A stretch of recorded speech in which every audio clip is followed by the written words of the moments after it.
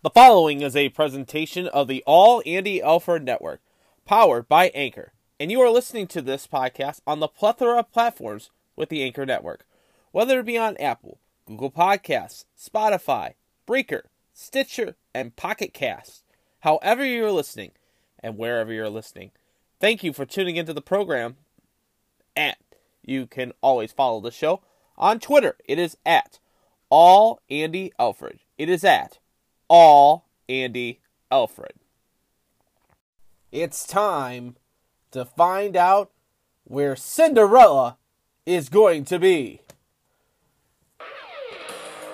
It's time for the March Madness tournaments, baby!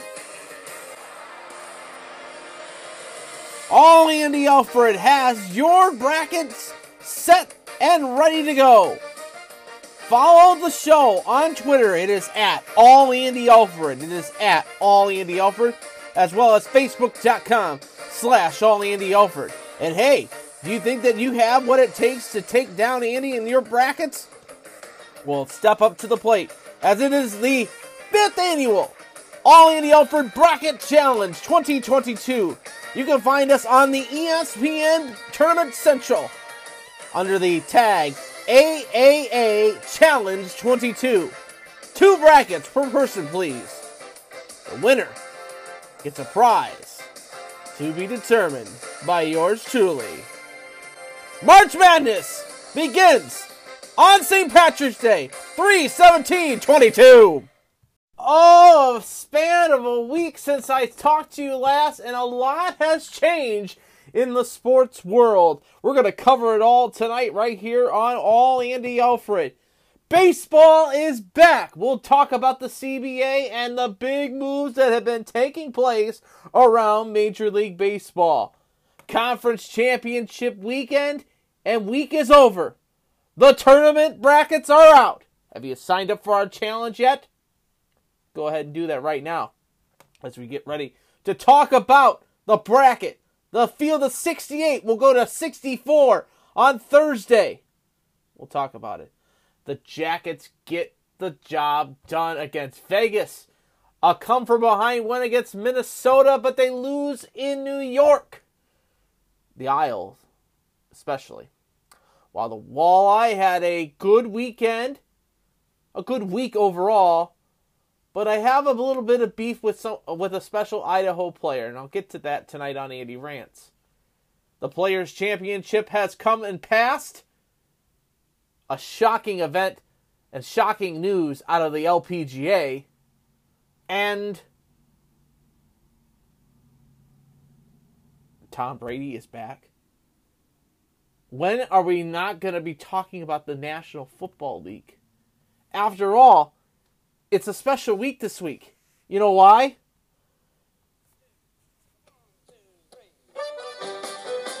It's St. Patrick's Day week!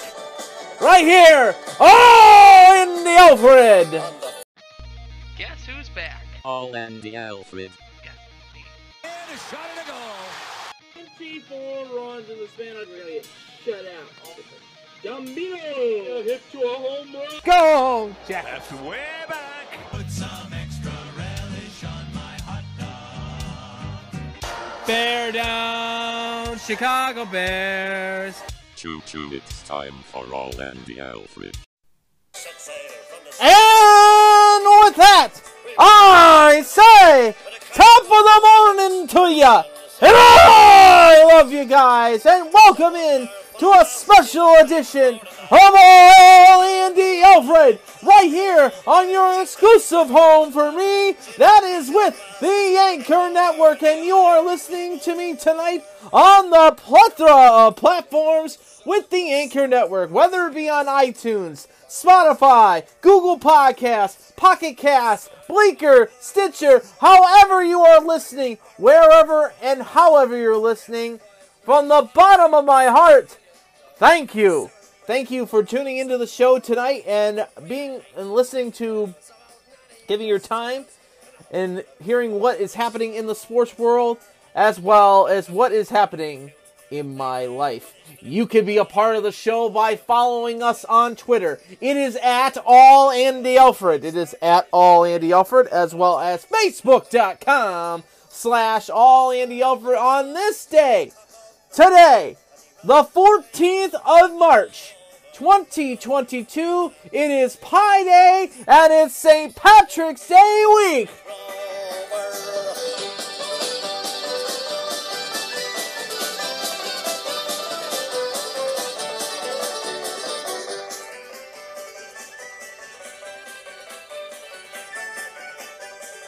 A lot to get into tonight, of course, to talk about a full show. This is going to be a long one tonight. We got a lot to get into, of course. We're going to break down what has happened today as the Players' Championship took place down in Florida. The champion has been crowned, as it was a long weekend for a lot of the golfers. We'll dive into the breaking news coming out of the LPGA, as the world number one is going to be sidelined for a while. We'll discuss that here in just a little bit. Also, we'll dive into some NFL talks. Of course, since I last spoke to you guys, we've had 3 quarterbacks that have made decisions on their time in the National Football League. We'll get into that, and you'll hear my opinions on that. Tonight also, you'll hear the latest Jackets report, as the Jackets had 2 big home games against Minnesota and Vegas, as well as a quick road trip over to the New York Isle to battle the Islanders, and the latest walleye report, as well as the Fish took on Wheeling, and 3 straight home games at the Huntington Center against the Idaho Steelheads. Also, going to dive into the tournament itself. College basketball is back. The tournament has begun. If you haven't yet signed up for our contest, it is go to the ESPN.com Tournament Central Challenge, and you'll look up the group page, AAA bracket, AAA Challenge 2022. That's AAA Challenge 2022. That is the bracket challenge. AAA Challenge 22 is the bracket challenge. Tonight we're going to go over my picks for the NCAA bracket challenge, as well as talk a little college basketball conference championship as well. But lots to get into. But first and foremost, we can all breathe a sigh of relief. Our nation can take a breath. They can smell the hot dogs. They can crack open the peanuts and beer. They can open up the gloves and open up the programs. Baseball is officially coming back after 99 days of no baseball, of owners fighting with players. The lockout is over. It has taken more than 3 months and the passing of multiple deadlines and the delays of regular season games to get us to where we are today. Spring training has officially gotten underway. The agreement was signed on Thursday the 10th. It was about 3 o'clock in the afternoon. I'll tell you where I was at. I was at my other job. My coworker, Logan, comes up to me. He says, Andy, we're done. The lockout's out. And for the first time in a while, I actually hugged another coworker, like physically hug him, because our nightmare is officially over. Baseball is back, and it is just great to see it come back. And the fans are loving it. The players are loving it, coming back to play. And you know, it's just great to have baseball back.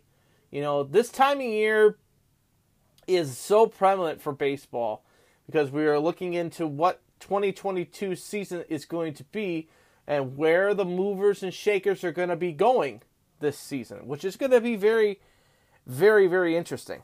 It will be very, very interesting to see how it all shakes out. But the ordeal is over. The collective bargaining agreement has been set. Major League Baseball and the players have come to the agreement. It was ratified by all the owners. Baseball is officially back. 26 of the 38 union leaders voted in favor of a 5-year CBA that saw its members make a significant gains in regarding of salaries as well as competitive tax balance thresholds among these areas. The 30 owners have ratified all the deal by a unanimous vote, and Hitler himself, Rob Manfred, the face of pointing criticism from the players throughout the process, said he could not be more excited for the future of our game, and vowed to work more closely with the PA executive director, Tony Clark, in hopes of bringing a noticeable gap. Big moves when it comes to that. There's going to be a lot of things to know. Opening day has now been moved to April 7th. April 7th is opening day, and we'll look at all the schedules for both the Tigers, the Indians, not the Indians, but the Guardians now, I have to say the Guardians, and the Reds. And they will play a full 162 game schedule as scheduled. Spring training camp opened on Friday as voluntarily opened on the 11th on Friday. Yesterday, the 13th, was the mandatory date. Spring training games will start on St. Patrick's Day, the 17th. Free agency has begun immediately once the CBA is ratified. Playoffs have expanded down to 12 teams, 6 teams in each division, beginning this season. The National League has also adopted the designated hitter for this season as well.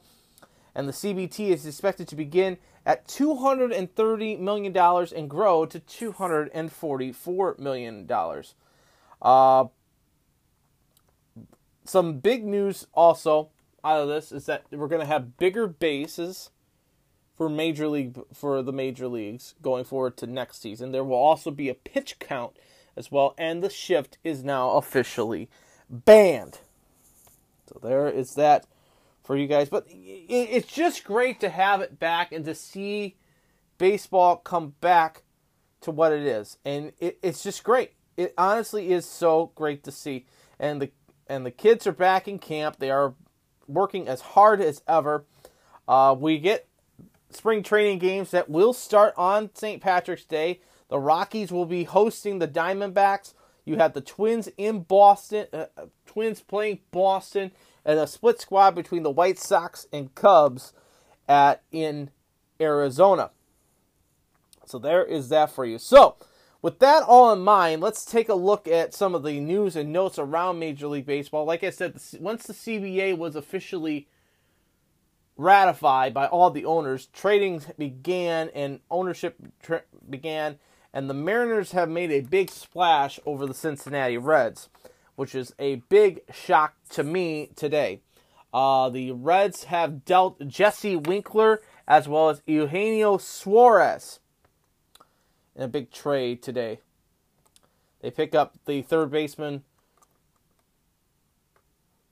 Suarez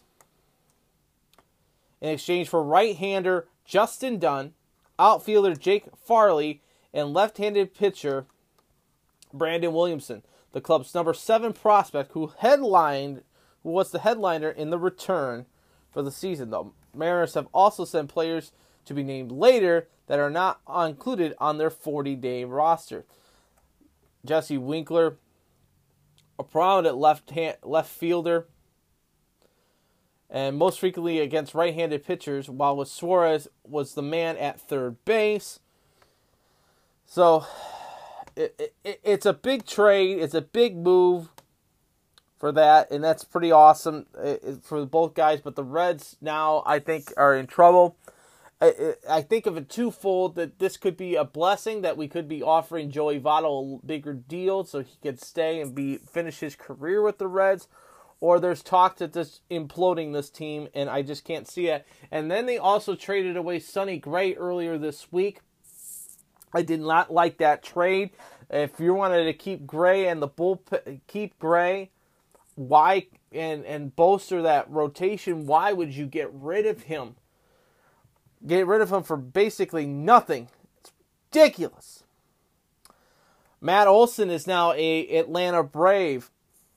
Olson was with the Oakland Athletics, and the A's will get 4 prospects in exchange. And it looks like it is going to be the end of Freddie Freeman's time in Atlanta as well. Also, it looks like outfielder Andrew McCutchen has reached a deal with the Milwaukee Brewers. So that's a big move right there from Texas to Milwaukee. Unbelievable. I mean, we're getting a lot of transactions happening. Of course, the big one that took place was between the Yankees. The Yankees made a huge splash this past weekend, getting Josh Donaldson and three other players in exchange from the Toronto Blue Jays in exchange for Giancarlo Stanton and Gary Sanchez, which is a huge trade. Trading within the division, which is absolutely astounding. Absolutely astounding. So with that all in mind, I'm just glad that baseball's back. We waited for this. So here's how it's going to shake out. We're going to start with first the Tigers. Tigers' first spring training game will be on Friday against the Phillies. That's a 1:05 first pitch. They'll play Pittsburgh, New York, Toronto. They'll play those four teams in a constant rotation. They'll play spring training games all the way till the 6th of April. There'll be a day off, and then April 8th in Detroit is opening day for Major League Baseball for the Tigers, as they will welcome in the Chicago White Sox at a 1:10 start time. They'll have 3-game series against the White Sox, and then 3 quick games against the Boston Red Sox to see how the Tigers will shape up. And Baez coming in, I think Cabrera now goes to the DH role. You'll have him play sometimes in the field, maybe on Sundays and maybe a weekend game, maybe sometime during the week. But Cabrera is going to be a DH hitter, I think, and I think we're going to see the end of Miguel Cabrera this season, in my opinion. I think this is the last year we're going to see Miguel Cabrera with the Detroit Tigers. I really do. Now, regarding of the Guardians, formerly the Cleveland Indians, the Guardians will start with spring training games on Friday at 4:05 against the Cincinnati Reds. They'll have Reds, White Sox, A's, Rangers, Padres, Dodgers, Seattle, San Francisco, Oakland again, San Diego, Kansas City, Milwaukee, Dodgers, Seattle, Arizona, Texas, the Cubs, Arizona, in a split squad.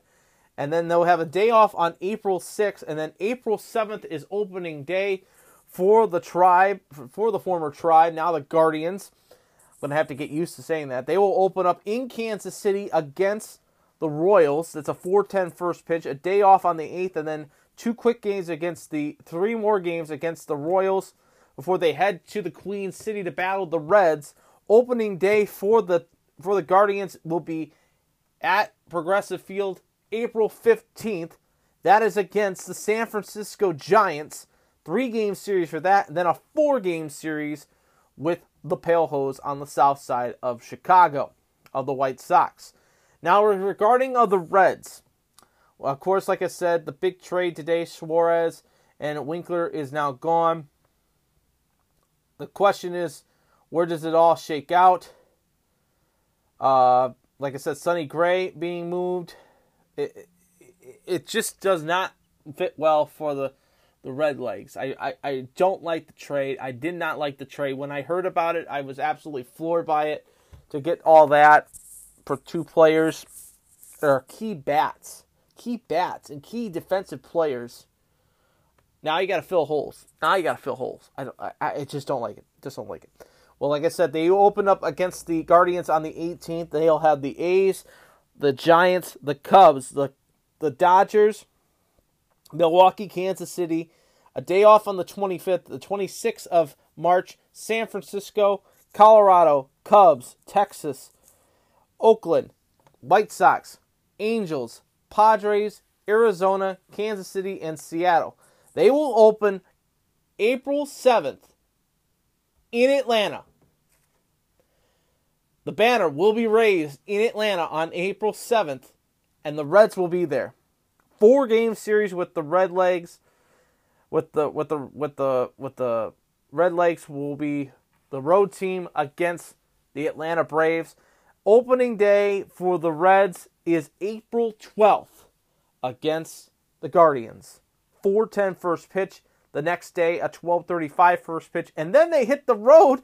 They go to 4 games out in LA and then 3 games in San Diego before they actually return back home to play the Cardinals for 3 straight and then the Padres for 3 straight. So there is that for you guys. So baseball is officially back. It's good to have it back. And we'll give you all the coverage on that on All Andy Alford. And regarding also of a new thing today, also that the league announced, I'll share this with you, that the minor league baseball for the Mud Hens will be opening day. That is as scheduled. They are going to experiment rules to be tested during the 2022 minor league season. Here is the 3 rules that they will expand. They will expand the pitch clock, all full season leagues. They will also have the larger bases for all season leagues. Also, in Double-A and both Class A levels, there will be defensive positioning requirements. And then in Triple-A in Charlotte, only in Charlotte for right now, and in Low-A Southeast, and also in Triple-A out west, expanded automatic ball strike system with challenge will be instituted. And let me read you what they say about the ball strike situation, because I know a lot of you are going to be interested in this, which is called Robo-Umps. MLB experience with the automatic ball and strike system in Low-A Southeast will continue in 2022 with a new wrinkle, with the system also expanded to Triple-A. The goal is to use the technology to improve accuracy and reduce controversy, while coming at those issues in 2 distinctive ways. By and large, the ABS system will be operated at Triple-A in 2022 much as it did in 2021, with a whole plate umpire relying balls and strikes generated by Hawkeye tracking technology, which recalibrates at the top and bottom of the strike zone based on each hitter's height. Automatic calling will begin on May 17th in Triple-A West divisions. It will be used throughout the season in all Triple-A East games played only in Charlotte, where the Charlotte Knights play at. So, bear with that right there. So, there's that. Opening day for the Mud Hens. They open up with Rochester. That will be on the 5th of April, which is a Tuesday. 4:05 first pitch for that one. We'll give you the coverage for that right here on All Andy Alford. As you're listening to All Andy Alford tonight right here on the Anchor Network, whether it be on iTunes, Spotify, Google Podcasts, Pocket Cast, Bleaker, Stitcher, however you are listening, wherever and however you're listening, from the bottom of my heart, thank you for tuning into the show tonight. And now it's time to go dancing, my friends. March has arrived, my friends, and it's time to go dancing! It's time to break down the brackets. It's time to see the matchups. And it's time for March Madness 2022. Hi again, everybody. This is Andy Alford coming to you from the Man Cave Studios here in Toledo, Ohio. I hope you are set for the brackets. They have been released. We are going to go through all the brackets. I'll go through all of the conference championship games briefly here before we dive into the field of 68 that was chosen by the committee. And that will start with games starting tomorrow as the first 4 begin in Dayton, Ohio. We'll first and foremost start off with conference championship games, of course, that took place last weekend. And we'll start first and foremost, of course, with the SEC. As the SEC tournament took place, as it was the Texas A&M Aggies taking on 9th-ranked Tennessee, and Tennessee in front of at Annalee Arena in Tampa Bay, home of the Lightning, proved to be the SEC champions as they defeated Kentucky the day before and defeat the Aggies by a score of 65-50. And then in the Atlantic American Conference Championship game, Memphis, the Tigers of Memphis took on Houston. And Houston does not have a problem. They got a big 71-53 win, clinching their ticket into the dance on Sunday. The Big Ten tournament final took place, and it was a shocking one to say the least. No Michigan, no Illinois, no Wisconsin, but the Boilermakers come into the dance. But it was a Hawkeye that wins the tournament as 24th ranked Iowa beats Purdue 75-66, giving the automatic berth for the NCAA tournament to the Iowa Hawkeyes. You also had, in the conference championship game, the Big 12, as 14th ranked Texas Tech took on 6th ranked Kansas. And Kansas beating up on the Red Raiders 74-65. In the Big East tournament, the Creighton Blue Jays, who are somewhat, in my opinion, the upset special. We'll get to that here and why. I say that here in just a second. Took on Villanova, and Villanova beats Creighton only 54-48. Low scoring game in the Big East final. In the ACC tournament that took place in Brooklyn, Mike Krzyzewski and the Duke Blue Devils took on the Virginia Tech Hokies, and the Hokies ends Coach K's final conference championship with a loss.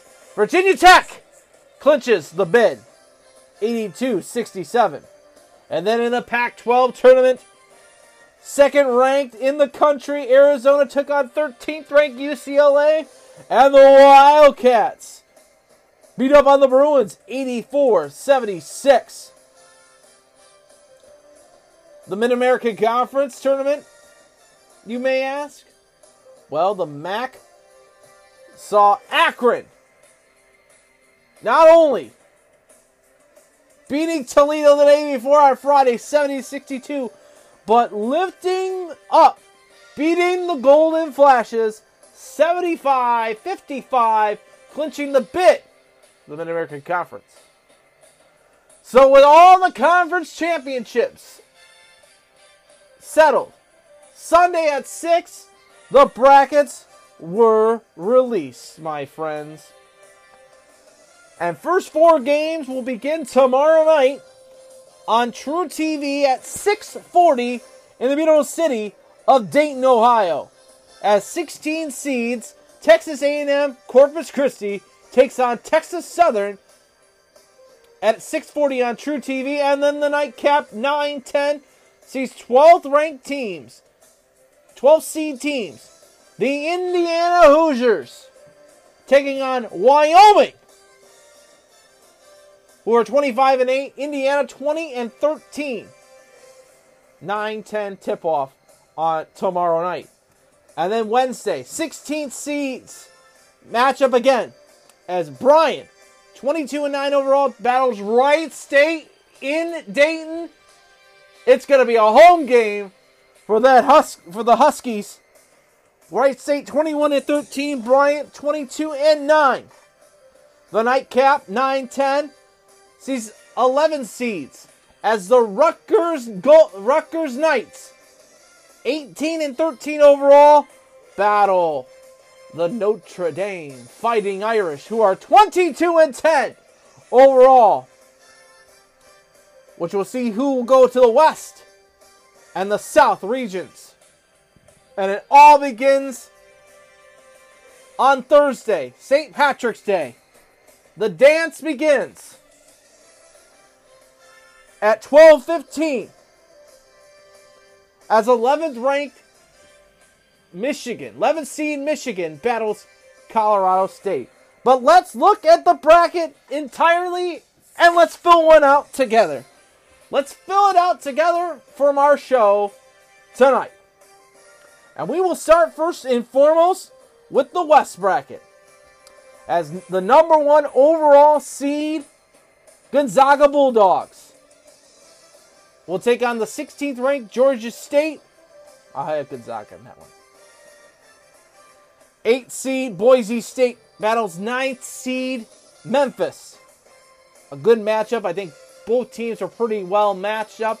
Boise State, the WAC champion. Memphis coming off the loss in the American Conference Championship. I'm going to take the Broncos of Boise State. 5th ranked UConn battles 12th ranked New Mexico State. An upset, in my opinion. New Mexico State over UConn. 4th ranked Arkansas battles 13th seed Vermont. In the West bracket, book it to a 13 seed winning Vermont over Arkansas. 6th seed Alabama will wait to find out Wednesday night who they will play. Will it be Rutgers or Notre Dame? If it's Rutgers, I'll take Alabama. If it's Notre Dame, I'll take Notre Dame. But for right now, we'll book it as Alabama beating the winner of the 11th seed. 3 seed Texas Tech battles 14 seed Montana State. I think Texas Tech will get the job done over Montana State. A big one. 7 seed Michigan State takes on 10 seed Davidson out of the Atlantic 10. Davidson losing to Richmond, the Richmond Spiders, in the conference championship game. Davidson's overall record 27-6. Michigan State's record 22-12. That tip will be on Friday night at 9:40 in Greenville, South Carolina. I have no faith in Michigan State this year. It's sad to say that. I'm taking Davidson to upset Michigan State. 2nd ranked Duke. 2nd seed Duke in the Western Conference takes on Cal State University Fullerton. Krzyzewski will get the job done and win. So then we go to the round of 32 in the West. Gonzaga versus Boise State. Gonzaga. New Mexico State versus Vermont. I have New Mexico State. 6th seed Alabama battles 3 seed Texas Tech. Give me the Red Raiders. 10th seed Davidson battles the 2nd ranked Duke Blue Devils. I'll take Duke.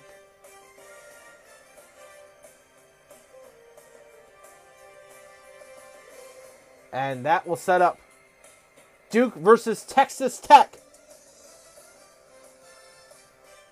I will take Duke. And New Mexico State versus Gonzaga. I'll take Gonzaga. Which sets up the final Elite Eight to be Gonzaga versus Coach K. I will take Gonzaga in the West to win the West. Now let's take a look at the East. The number 1 overall seed is the Baylor Bears. They'll battle 16th seed Norfolk State. I will take the Baylor Bears. 8th seed North Carolina will battle 9th seed Marquette.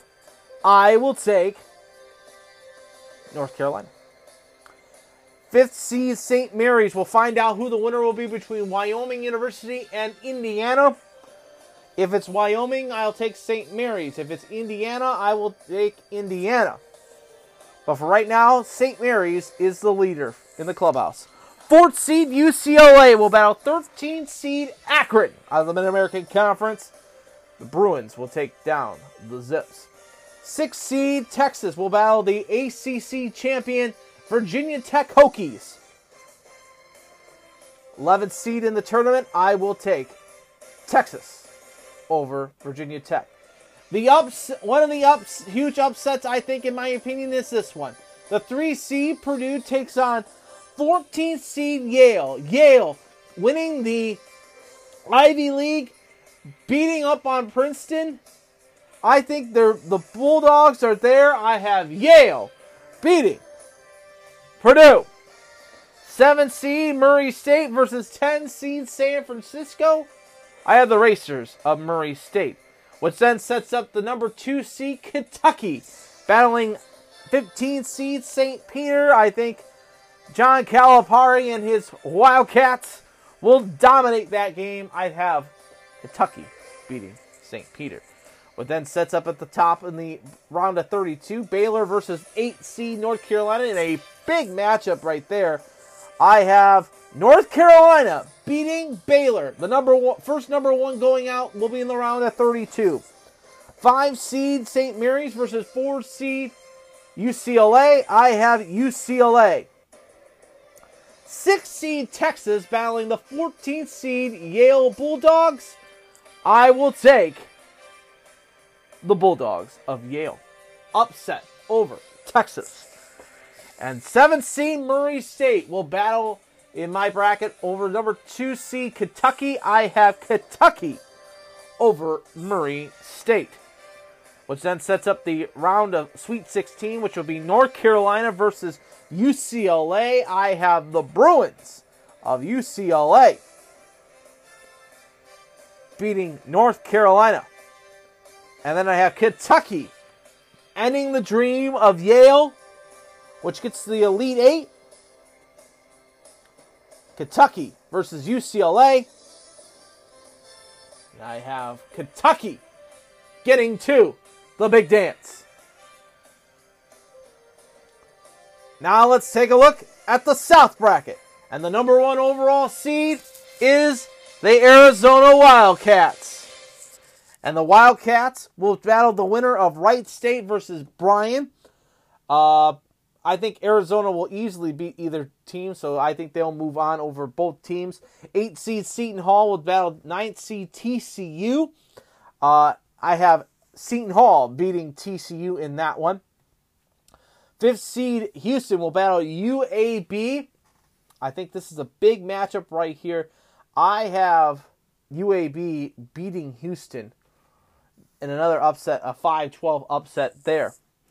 But this is the big one, I think, too. I think the Big Ten getting 9 teams in the dance is just way too much, and they are not transparent, and Chattanooga will prevail. I have the 13th seed Chattanooga beating the Illini themselves, Illinois.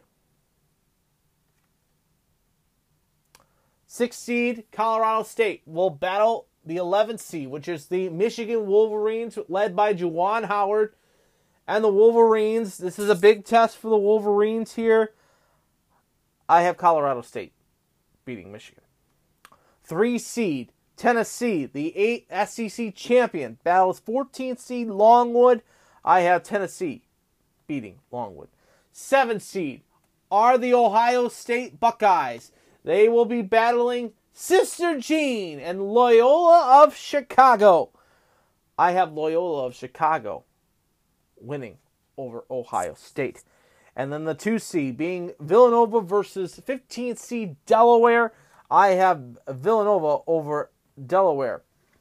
So looking at going from the bottom up in the bracket, in the round of 32, Villanova versus Loyola of Chicago. I have Villanova. I have Tennessee versus Colorado State. I have Tennessee. And then UAB versus Chattanooga. I have Chattanooga over UAB. And then Arizona versus Seton Hall. I have Arizona over Seton Hall. And then Arizona versus Chattanooga in the round of in the Sweet 16. I have Arizona over Chattanooga. I also have Villanova over Tennessee, close. And that means that it will be Villanova versus Arizona for the Elite 8.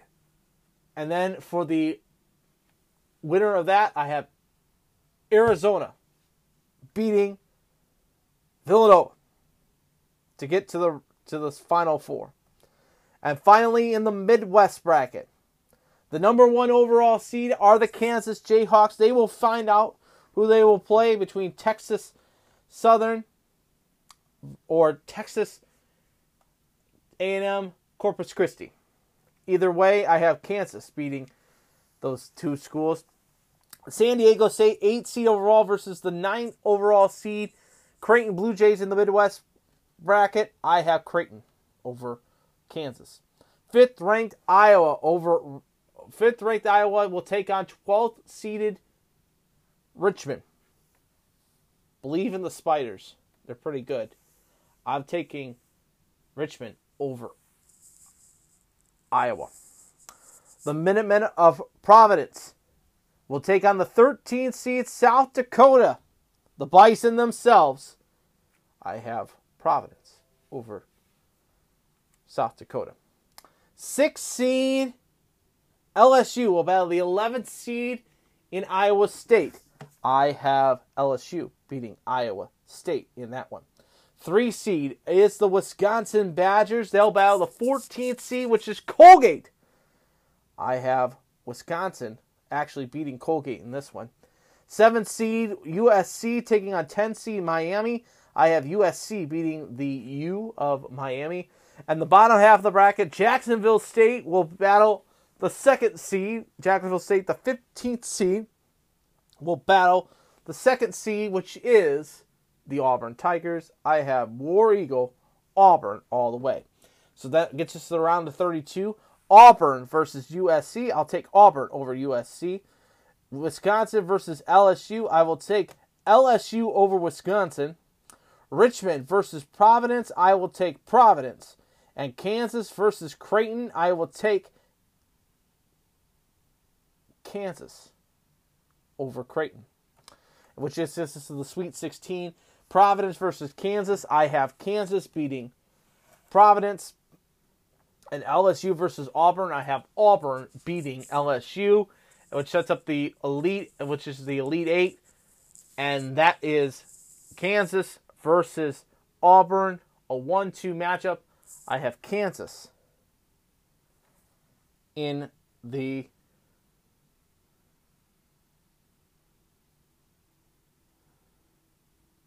Elite 8. So again, to recap,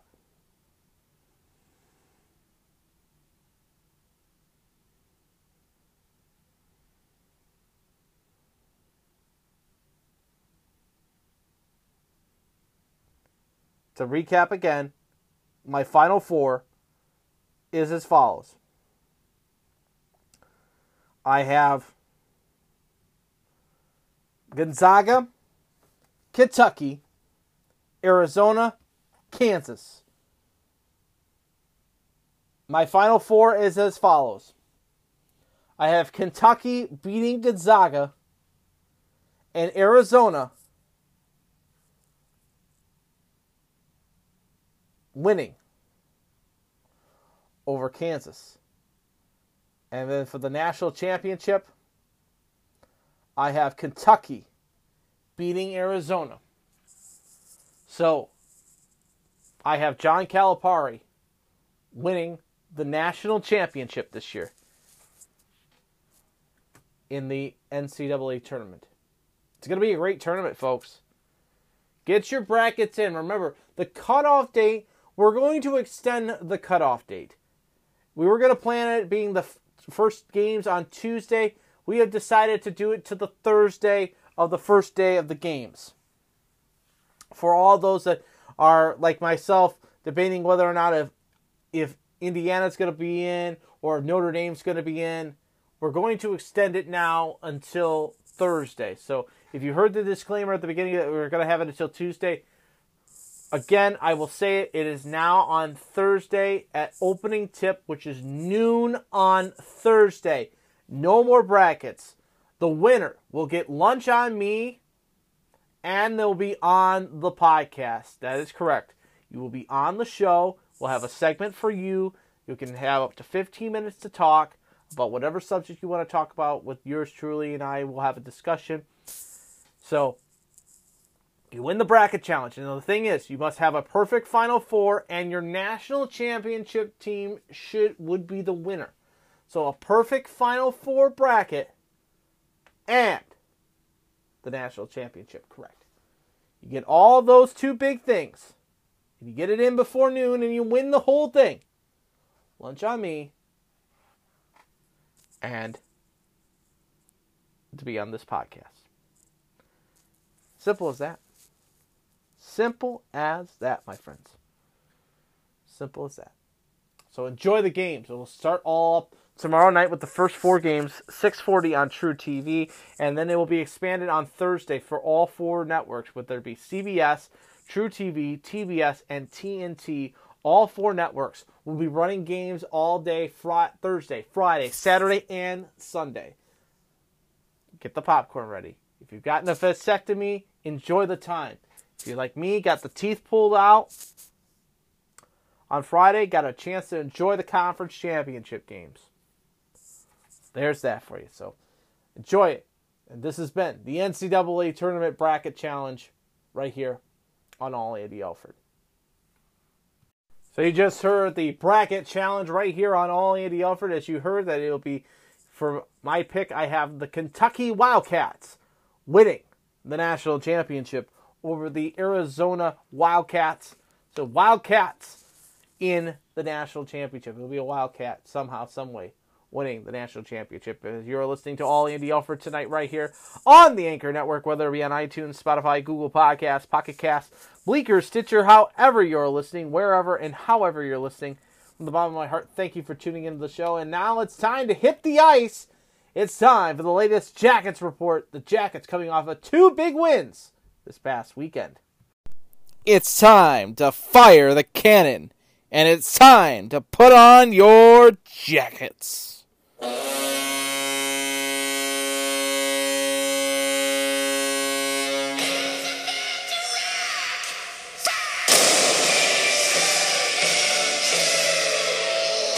It's time for the Jackets report right here on All Andy Alfred. So it's now time for the latest Jackets report. And when I last left you on the 6th of March, the Jackets were getting ready to battle the Toronto Maple Leafs in a huge matchup at Nationwide Arena on Monday night, the 7th of March. And the Jackets took on the Leafs and gave a good running for the game.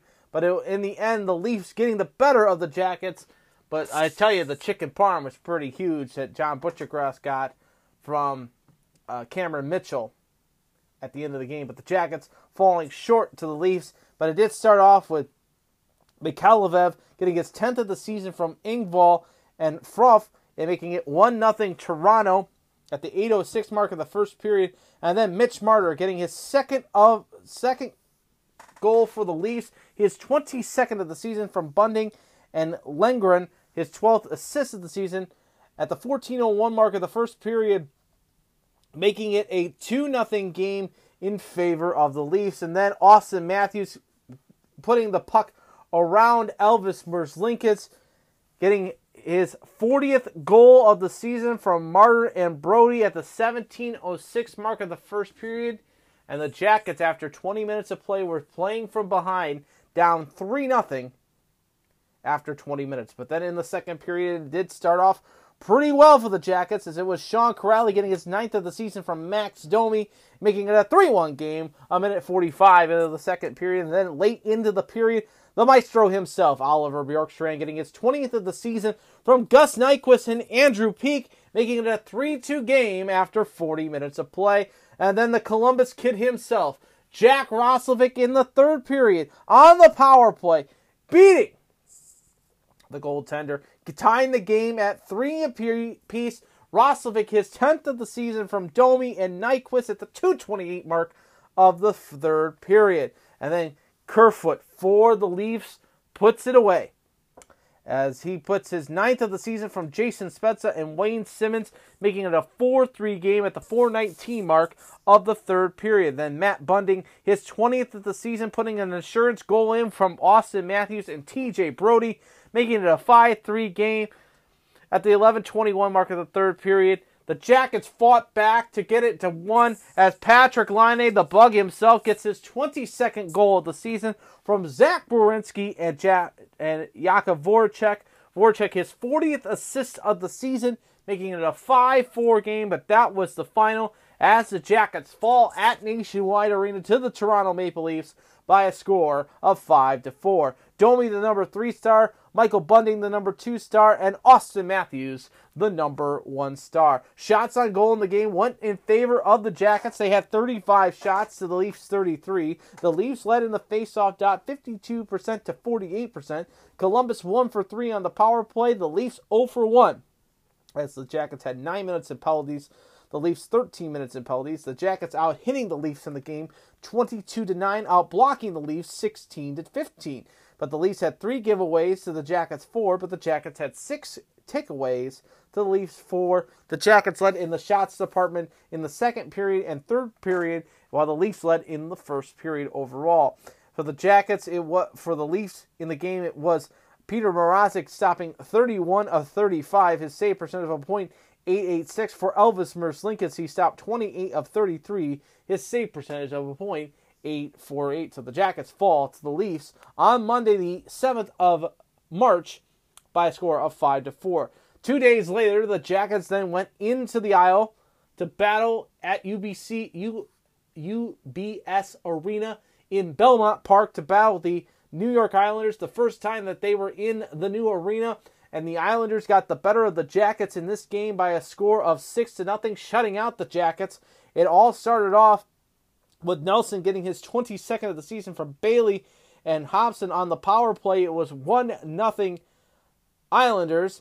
Then in the second, it was a free-for-all for the Islanders as Josh Bailey getting his 4th of the season from Palmieri and Pollock, making it a 2-0 game. And then Anders Lee getting his 17th of the season from Pellick and Belvedere, and making it 3-0 at the 13:49 mark of the second period. And then on a shorthanded goal is Paggio getting his 10th of the season from Pollock, making it 4-0 Islanders after 40 minutes of play. Lee getting the hat trick overall, making his 18th and 19th goals in the third period, making it a 6-0 game. That was the final as the Jackets fall to the Islanders 6-0.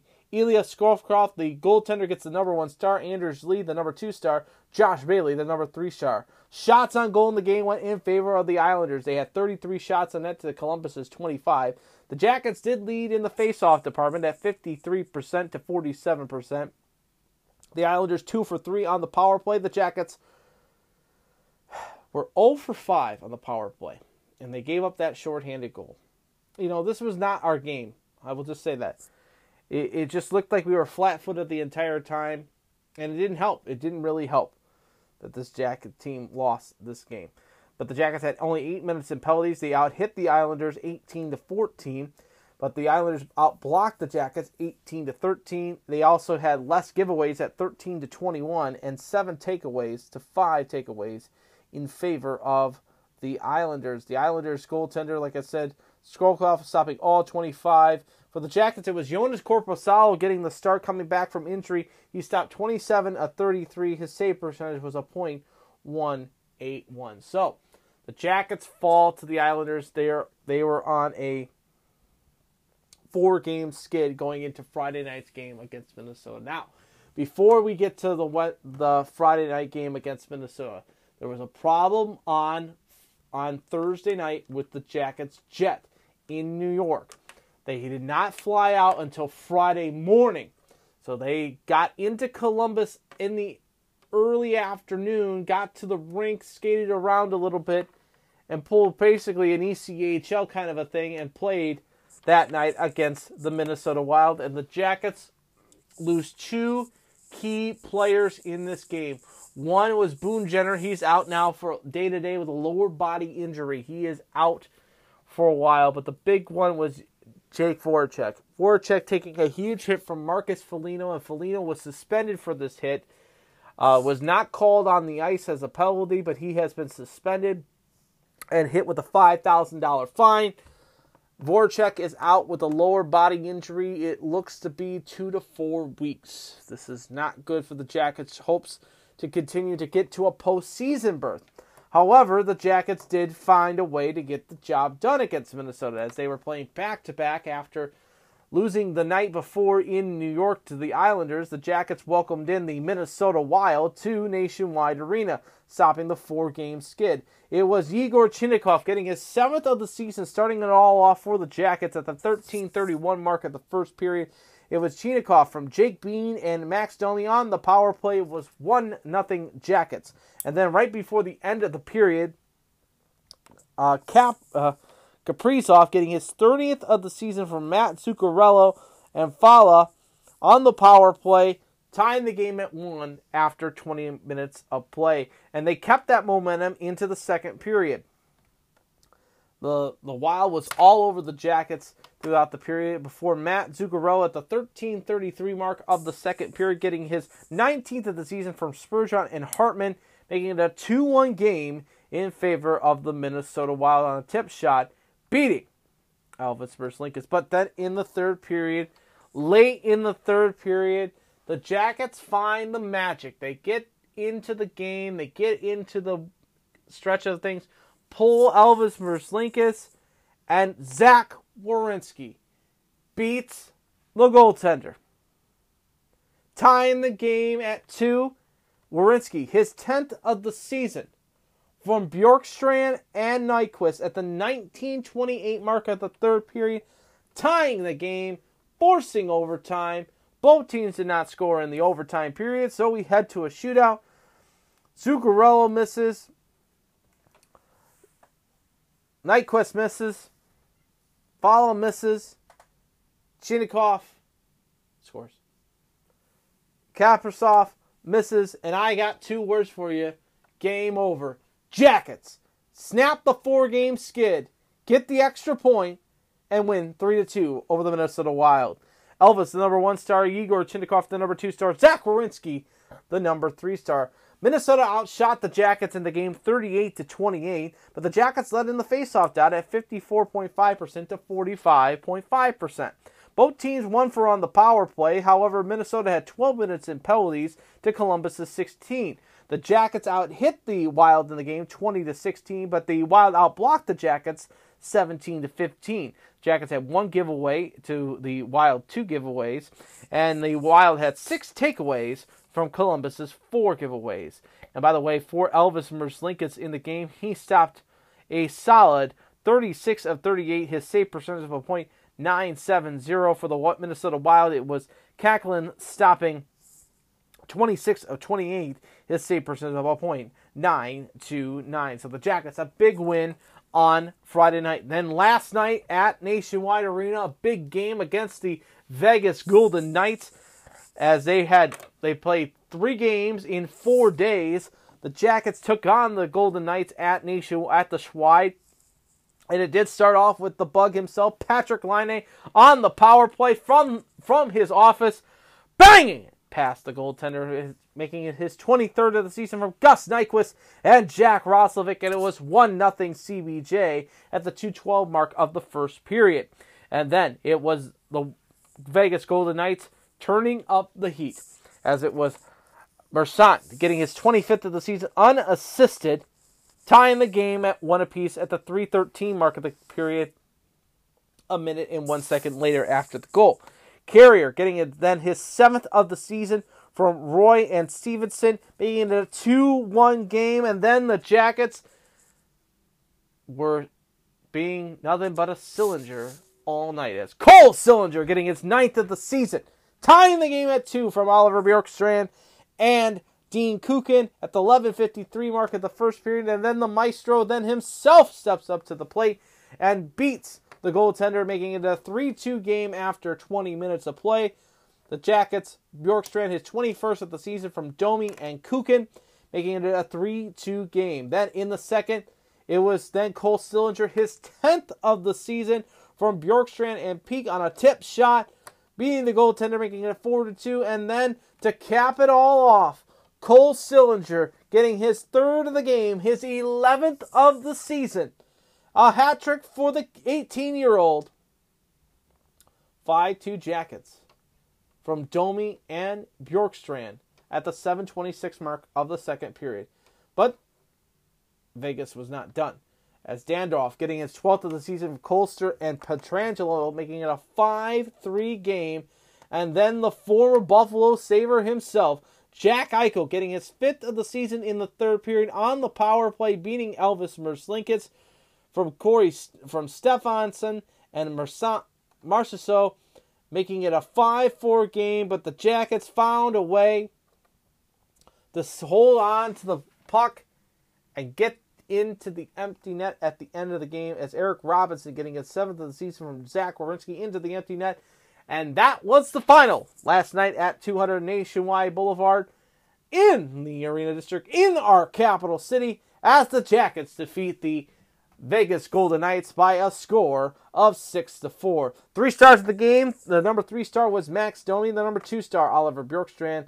Cole Sillinger, of course, the rookie, getting the hat trick, the number 1 star. Jackets outshot the Vegas Golden Knights in the game 38-27. They led in the faceoff dot 51% to 49%. Both teams won for on the power play. Vegas 1 for 4 with 8 minutes in penalties. Columbus 1 for 3 on the power play with 10 minutes in penalties. The Jackets out hitting the Vegas Golden Knights in the game 25-12, out blocking the Knights 16-6.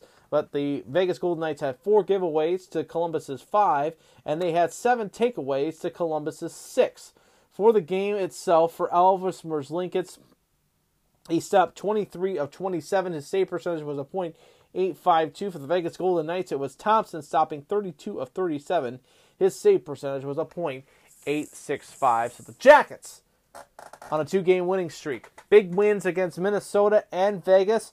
They will have 2 days off before they head to the capital of the country of Canada. Yes, the Jackets head to Ottawa on Wednesday night. 7:30 puck drop for that one. And then they will come back to the Swide on St. Patrick's Day to welcome in Alexander Ovechkin and the Washington Capitals. 7 o'clock puck drop for that one. A day off on Friday. Then they welcome in the St. Louis Blues. That is a 5 o'clock puck drop Saturday afternoon, before a long road trip, which sees them go to Pittsburgh on the 22nd, 2 days off before they head to Winnipeg on the 25th, and then Minnesota on the 26th, before returning back to Nationwide on the 29th to battle the Islanders. They head on the 31st of March the Isle to battle the Islanders, and then April 2nd against the Boston Bruins. The Jackets, big slate going forward. Looking at the standings going into tonight's play. By the way, only 1 game on the docket tonight in the National Hockey League, and it actually has just gone final, as the Arizona Coyotes beat the Ottawa Senators tonight by the score of 5-3. So now, with all that said in mind, let's take a look at the standings going into this week's play. In the Atlantic Division, the top 3 teams are as follows. The Florida Panthers in the top spot at 40, 13-6 with 86 points. Tampa Bay is in second spot at 38, 15-6 with 82 points. Toronto, 37, 17-5 with 79 points. Metropolitan Division looks like this. Carolina in the top spot at 41, 13-5 with 87 points. Pittsburgh in second at 36, 15-9 with 81 points. The Rangers, 37, 17-5 with 79 points, are the top 3 teams in the Metropolitan. Wild card looks like this. Top spot in the wild card is held by the Boston Bruins at 36, 18-5 with 77 points. Washington, 32, 18-10 with 74 points. On the outside looking in are our Blue Jackets, who are 30, 27-3 with 63 points. They have played 60 games. The Islanders are in 4th spot at 56 games played. They are 24, 24-8 with 56 points. The Red Wings 24, 28-7 with 55 points. The Devils are 22, 32-5 with 49 points. The Sabres 20, 32-8 with 48 points. Ottawa 21, 33-5 with 47 points. Philadelphia is 18, 30-11 with 47 points. And the Montreal Canadiens are in the last place in the Eastern Conference at 16, 35-8 with 40 points. 1 week from today is the trade deadline. Keep that in mind, my friends. Keep that in mind. In the Western Conference, it looks like this. The top 3 teams in the Central Division are as follows. is the Colorado Avalanche at 42-13-5 with 89 points. St. Louis 34-17-8 with 76 points. Minnesota 34-20-4 with 72 points. In the Pacific Division, top team is the Calgary Flames at 36-16-7 with 79 points. The LA Kings 33-20-8 with 74 points. And the Edmonton Oilers are 32-23-4 with 68 points. Wildcard standings. Nashville holding the top spot in the wildcard spot at 34-21-4 with 72 points. Vegas 32-25-4 with 68 points. Outside looking in are the Dallas Stars at 32-22-3 with 67 points. Vancouver 29-24-7 with 65 points. Winnipeg 27-23-10 with 64 points. Anaheim, who is 27-25-10 with 64 points as well. Seventh spot sees the San Jose Sharks at 26-25-7 with 59 points. Chicago 22-30-8 with 52 points. Arizona, with their win tonight, are now 19-36-4 with 42 points. And the Seattle Kraken are 18-37-6 with 42 points. It is Montreal is the worst team in the NHL. News to pass along to you, of course, the big news today is that Austin Matthews has been suspended for 2 games for his actions on Sunday afternoon in Hamilton as he cross-checked Sabres defenseman Rasmus Dahlin. He has been suspended for 2 games without pay, and that is not good. And how the incident happened at the 14:55 mark of the third period.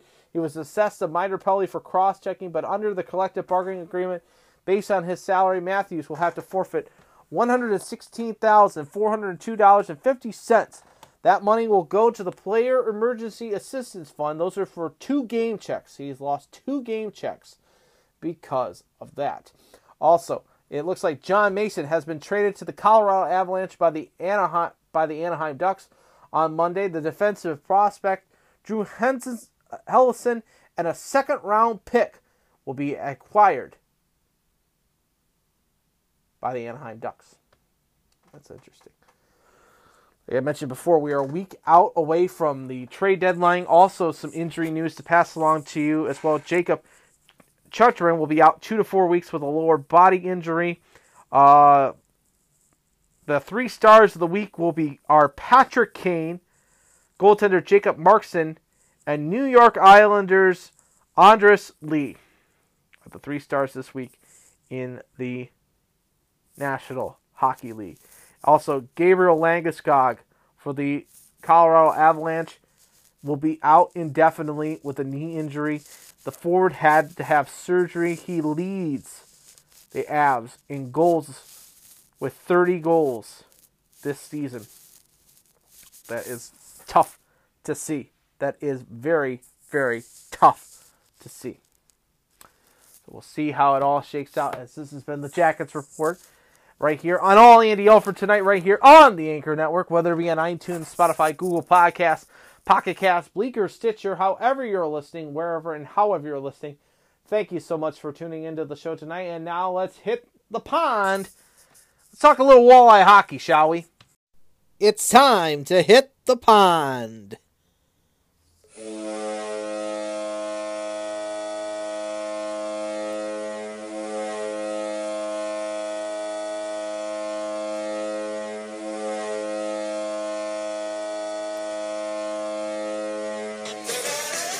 It's time for the Walleye Roundup right here on All Andy Alfred.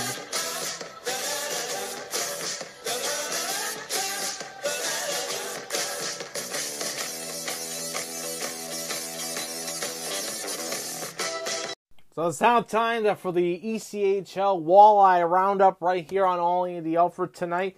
And when I last left you on the 6th of March, the Fish were a big 7-1 win over the Cincinnati Cyclones.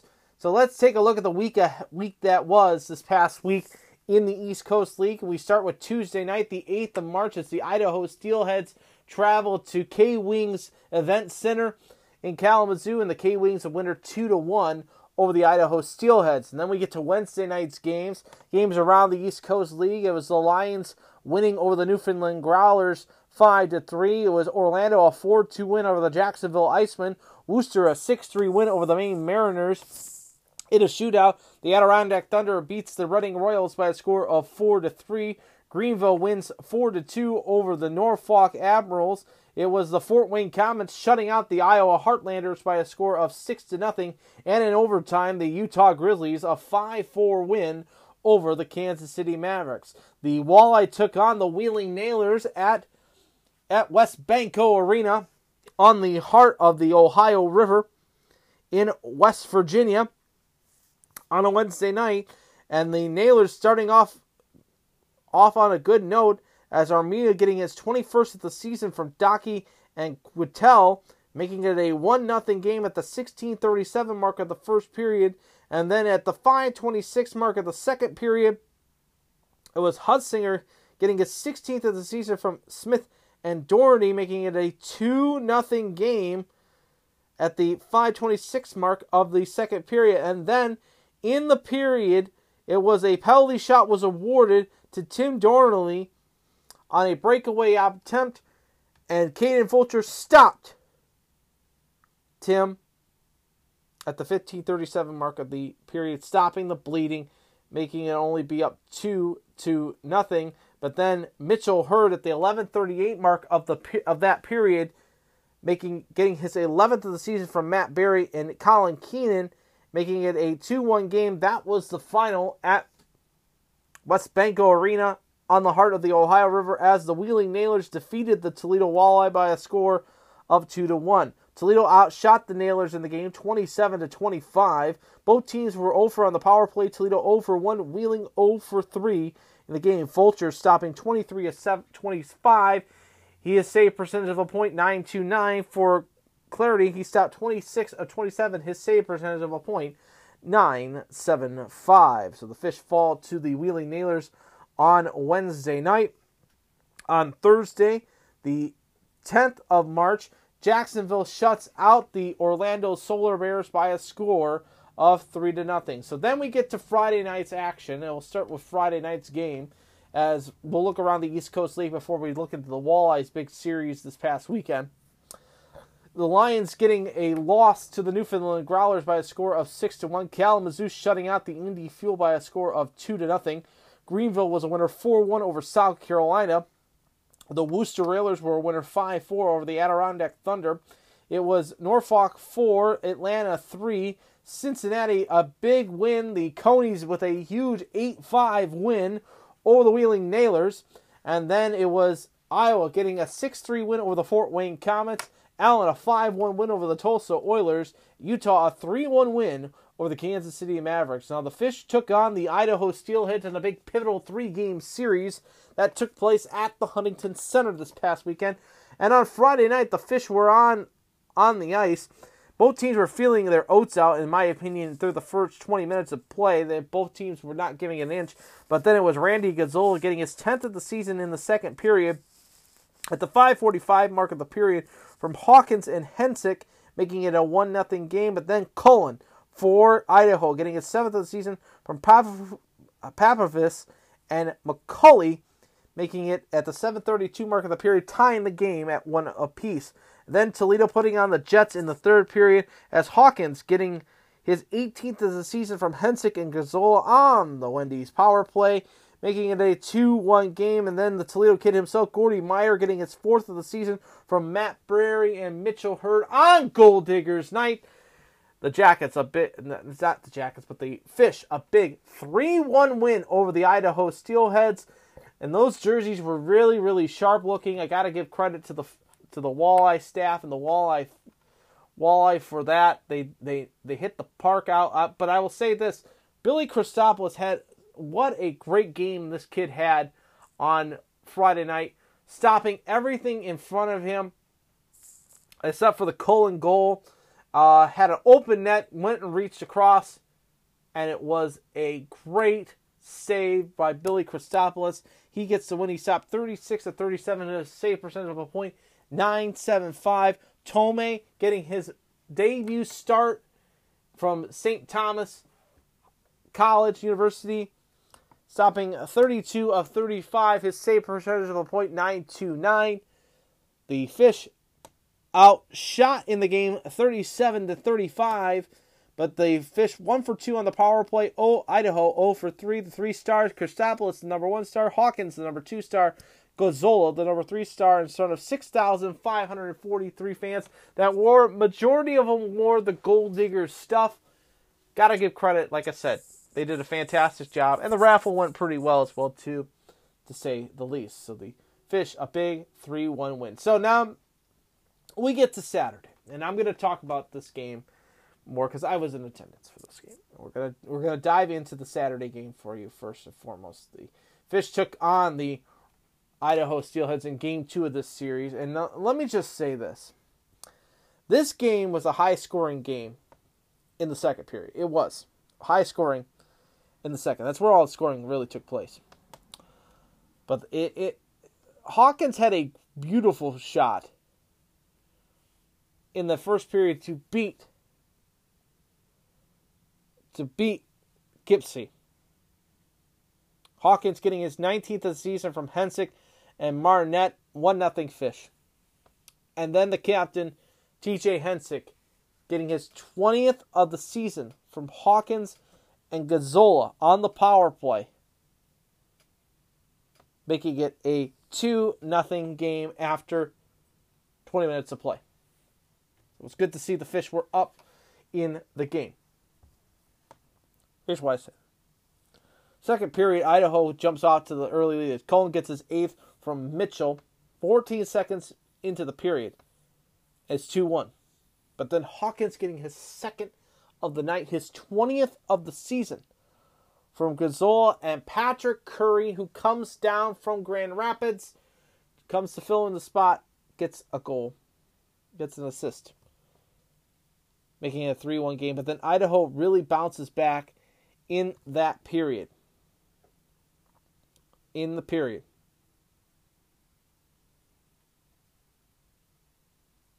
As Lachek from Tugna and Marino at the 6:02 mark of the second period, making it a 3-2 game.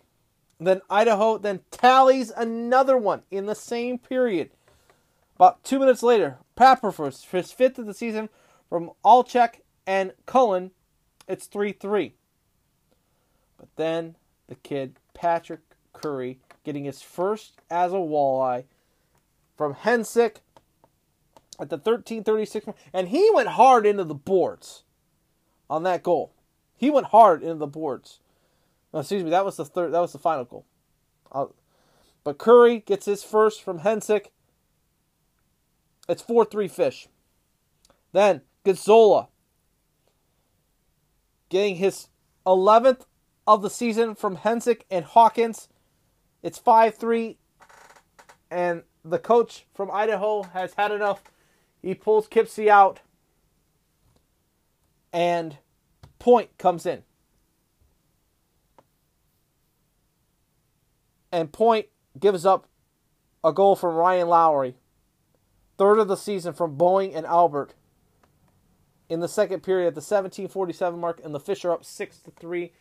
And then it got messy in the third period. I'll say this really quickly. So the Fish, Patrick Kearney gets the goal in the third period, the 7:17 mark of the period. It's 7-3 walleye. The Fish are up big. Idaho decides to put out their grinders out there. Decides to put the grinders out there. They put Marino and Eric Wardley. Eric Wardley. Okay? Remember this name, Eric Wardley. Okay, so here is the situation. The puck goes down.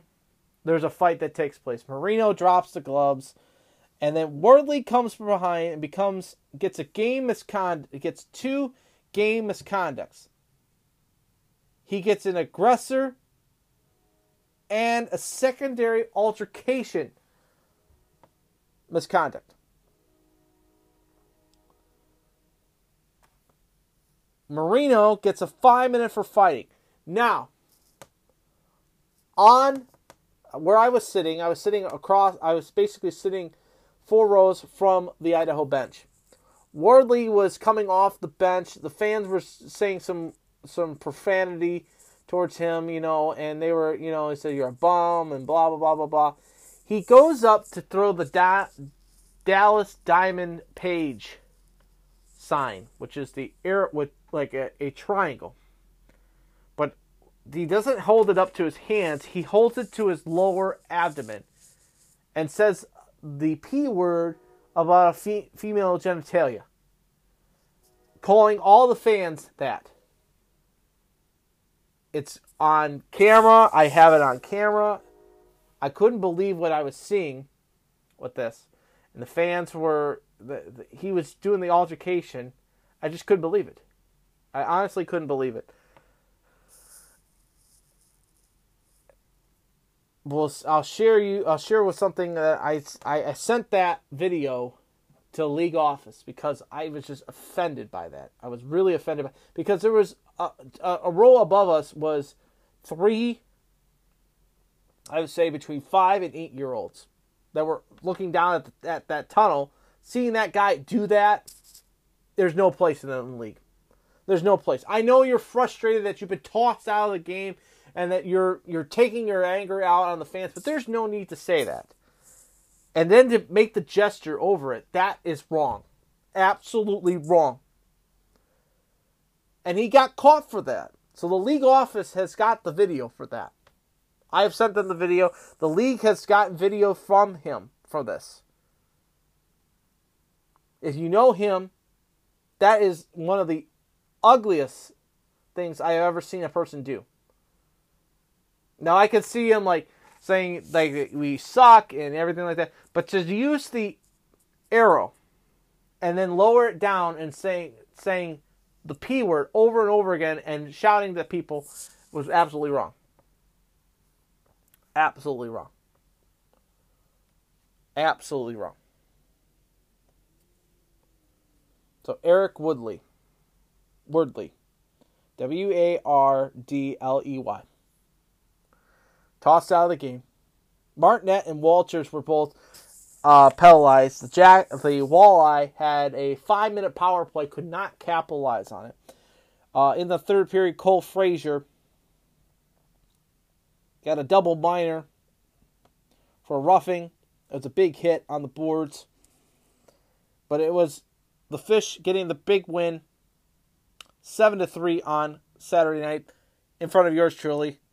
Idaho 0 for 7 on the power play. That was a shocker. Toledo 1 for 3 on the power play. Toledo outshot Idaho in the game 31-30.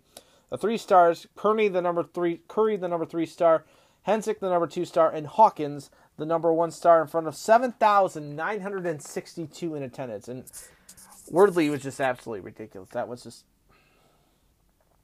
terrible. By the way, the referee was Alex Normanland. I got to give credit to him with cooler heads on that. Absolutely got to give credit to that. Other games around the East Coast League that night. Newfoundland was a winner 9-4 over the Lions. South Carolina falls to Norfolk 3-2. Adirondack a 2-1 win over the Maine Mariners. Florida a 6-5 win over the Orlando Solar Bears. Cincinnati a 5-4 win over the Indy Fuel. It was Jacksonville a 3-1 win over the Greenville Swamp Rabbits. Reading puts 9 on the board, beats up on the Wheeling Nailers 9-1. Kalamazoo falls to Iowa 4-3, and the Allen Americans fall to Tulsa 7-3. Utah a big win 6-3 over the Kansas City Mavericks. Now we get to Sunday, the final game of the series for the Fish. Fish took on the Idaho Steelheads, and the Steelheads prevail, getting a series, and the Fish finished this week 2-2 overall. Hawkins getting the goal scoring started, his 21st of the season from Frazier and Meyer at the 13-minute mark of the first period. And then Toledo's Parker getting his 9th of the season from Keenan and Albert, making it a 2-0 game. And then towards the end of the first period, Ozerchek getting his 18th of the season from Kernum, making it a 2-1 game after 20 minutes of play. But then McBride getting 2 goals back-to-back from Idaho At the 12-11 mark of the second period, his 11th of the season from Maury and Cullen on the power play, making it a 2-2 game. He then scores in the third period, his 12th of the season from Properfus and Kiernan at the 2:27 mark of the third period, making it a 3-2 Idaho game.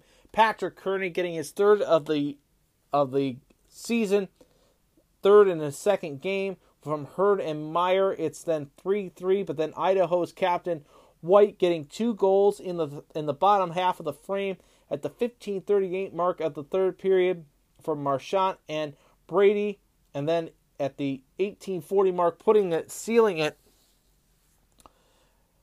at the 18:40 mark of the third period. White his 21st and 22nd of the season from Marchant on the final goal, and that was the final at the Huntington Center in front of a good crowd of 6,353. The Fish fall 5-3 to the Idaho Steelheads. Idaho out shooting Toledo in the game 36-35. Idaho 1 for 2 on the power play. Toledo 0 for 3. White, the number 1 star. McBride, the number 2 star. Patrick Curry, the number 3 star. Caden Fulcher stopping 31 of 36 in the game. His save percentage of .895. For Tomey getting his first professional win, he stopped 32 of 35. His save percentage of .950. Not much of a game. Marino was then called up to Texas Stars to play, so he did not play in the game. And then Eric Wardley was suspended for his actions on Sunday, for his actions Saturday night, and he is pending a league investigation for his actions Saturday night at the Huntington Center. So there is that for you guys right there. We'll keep you informed on that, and the email I got from the league will keep you informed with that. Other games on Sunday, Newfoundland was a winner 5-4 over the Lions of Traverse. Maine a 5-2 win over the Adirondack Thunder. Adirondack wins 5-2 over Maine, my apologies. Atlanta a 3-1 win over the South Carolina Stingrays. Greenville shuts out the Icemen of Jacksonville 2-0. Reading a 3-2 win over the Wheeling Nailers. They outscored the Nailers in 2 games in West Virginia 12-3. Unbelievable. Fort Wayne a winner 5-2 over the Cincinnati Cyclones. We have no games that took place today. We'll have 2 games tomorrow. A morning game in Atlanta. It'll be Orlando taking on the Atlanta Gladiators, 10 a.m. Eastern Time. And then tomorrow night, 7:05 Central Time Zone, Tulsa is in Kansas City. Wednesday's slate looks like this. A morning game at Heritage Bank Center as Kalamazoo comes to Cincinnati to battle the Cyclones. Adirondack at night at 7 o'clock will battle the Maine Mariners. Worcester will travel to Traverse Rivers. The Lions at 7 p.m. Greenville is in South Carolina. Jacksonville is in Florida to battle the Everblades. Reading is in Norfolk to battle the Admirals.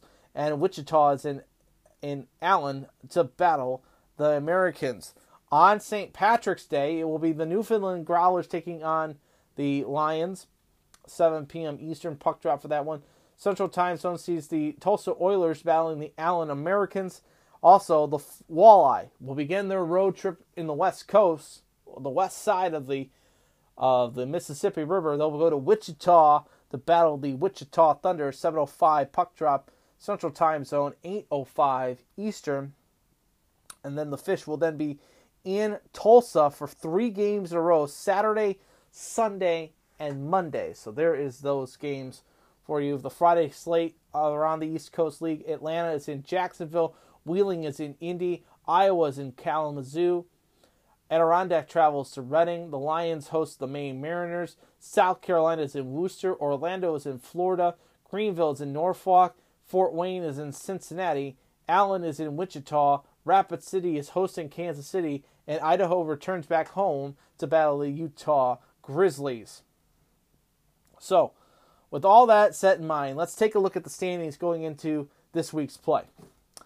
Let's start off with the Central Division. The Walleye, with their loss yesterday, are now 37-15, 1-2 with 77 points.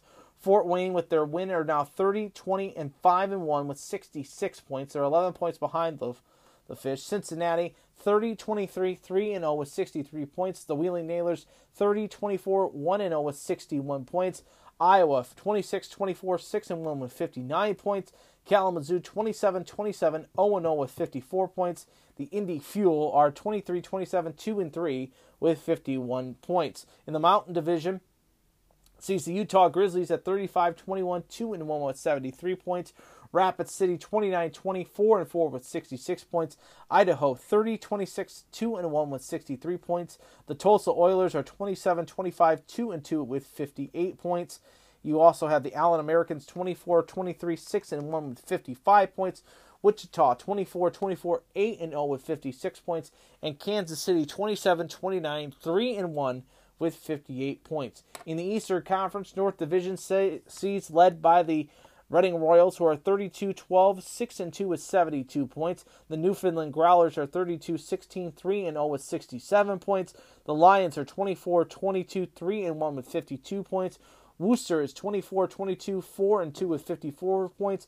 The Maine Mariners 24-24, 4-2 with 54 points. And the Adirondack Thunder 23-29, 2-0 with 48 points. South Division is led by the Atlanta Gladiators. They're 35-18, 3-1 with 74 points. Florida 32-17, 4-4 with 72 points. Jacksonville 32-19, 2-2 with 68 points. And Orlando 29-24, 4-0 with 62 points. Greenville 23-24, 4-3 with 53 points. Norfolk 20-30, 2-3 with 45 points. And the South Carolina Stingrays are 18-33, 6-0 with 42 points. Gotta make mention of this too. I have been misinforming you on a subject was regarding the East Coast Hockey League. I was going off of what they were doing last year, which was the top 4 teams in each division will play for the Kelly Cup. I was thinking that is what it was, and it would be just straight to the conference championships.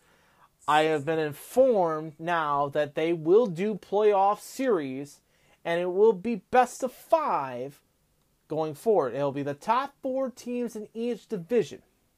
So, if the playoffs started today in the Central Division, Toledo would play the Wheeling Nailers, and Fort Wayne would play Cincinnati. In the North Division, Reading would play the Worcester Railers, the Newfoundland Growlers would play the Lions of Traverse. South, Atlanta would play Orlando, Florida would play Jacksonville. And in the Mountain, Utah would play Tulsa, Idaho would play Rapid City. So there is the for you. I just want to make sure. The Walleye lead the league with 77 points. They're 37-15, 1-2. They're on pace to win the Bramham Cup, and that is a curse. It is like the President's Trophy. It is a curse to have. Give you that. Give you that right there. So that is the latest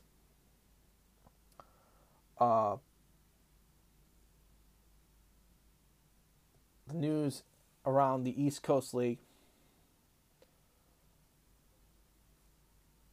Give you the news around the East Coast League. Indianapolis has let go Doug Christensen, has mutually parted ways. Assistant coach Duncan D'Amato will serve as interim head coach for the remainder of the season. Fuel owner and chairman Jim Hallett says, "I would like to seriously thank Doug for the contribution to our team over the past 3 seasons. The Fuel organization has great respect for Doug and wishes him nothing but the best for his future endeavors.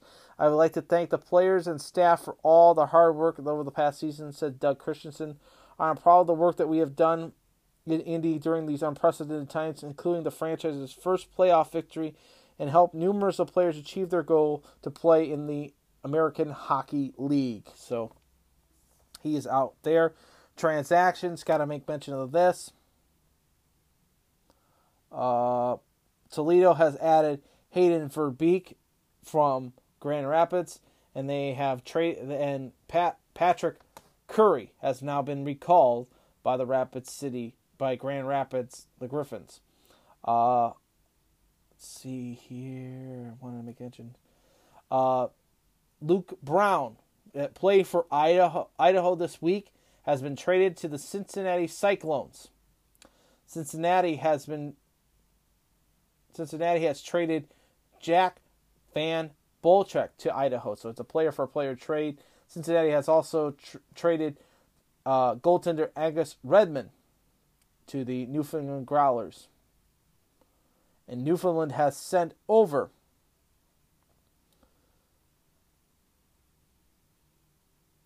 Newfoundland has not sent a player yet over to them. So there's that for you. And like I said, Wordley is suspended right as of right now, I think for 2 games. For 2 games. Yep, for 2 games.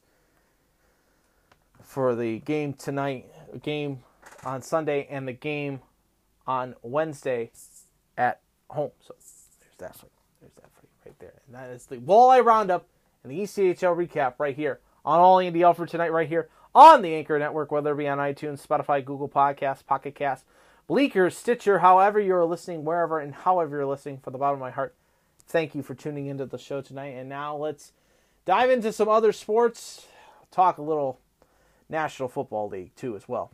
It's time to look around the rest of the sporting world, of course, and let's talk a little bit about the National Football League. Of course, the big news yesterday is that Tom Brady has announced that he will come out of retirement and he will play with the Tampa Bay Buccaneers this upcoming season.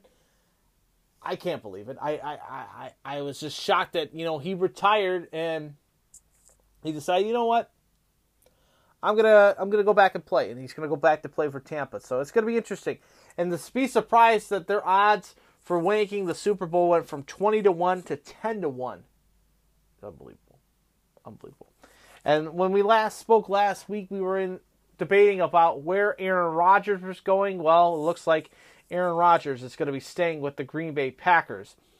Looks like he's going to sign a 4-year deal worth over $200 million. It looks like that's going to be make him the highest paid quarterback in the league. So that's going to be an absolute shock, and that means another 4 years of us Lions fans having to deal with Aaron Rodgers as a Packer. That's going to be that's just great. That's just great. The big news, of course, also is that Russell Wilson is on the move. He has been traded to the Denver Broncos for a slew of players. Denver getting the Pro Bowl quarterback, the player of the year, in my opinion. It's a shock to me to see that. It was really, really big shock to see that. A 33-year-old quarterback going to Denver it's an interesting development. Absolutely an interesting development. Yeah, it'll be interesting. Notes around, too, as free agencies keep going. The Browns have released 5-time Pro Bowler Jarvis Landry, which is a big shock to me. I thought that they could keep him. Also says they also Mitchell Trubisky has now signed a deal. He will be the new quarterback for the Pittsburgh Steelers. So Polish Pride continues to move his way. Also, it looks like cornerback Davis is going to be signing a 3-year deal with the Tampa Bay Buccaneers. Also, it looks like, if this is right here, J.C. Jackson has agreed to a 5-year, $82.5 million deal with the Los Angeles Chargers. Kirk Cousins signs a 1-year, $23.5 million deal with the Minnesota Vikings to not face arbitrary. Looks like the Cowboys are going to be signing DeMarcus Lawrence to a 3-year deal, helping the Cowboys with cap room. Amari Cooper was traded to the Cleveland Browns for two draft picks. That's a big move right there. That's going to see how, you lose Landry, but you get Cooper. That's just going to be interesting. That's just interesting, to say the least. Very, very interesting. But Brady coming back, that was a little bit of a shock for me. Very, very much of a shock. And, it's amazing that, whatever happens, the NFL tries to rear their head. And you know what? I'm going to say this for my Andy rants. So that's a little taste. So there's that. The NFL recap for you right now. Today was the final day of the Players' Championship after a long, lengthy delay.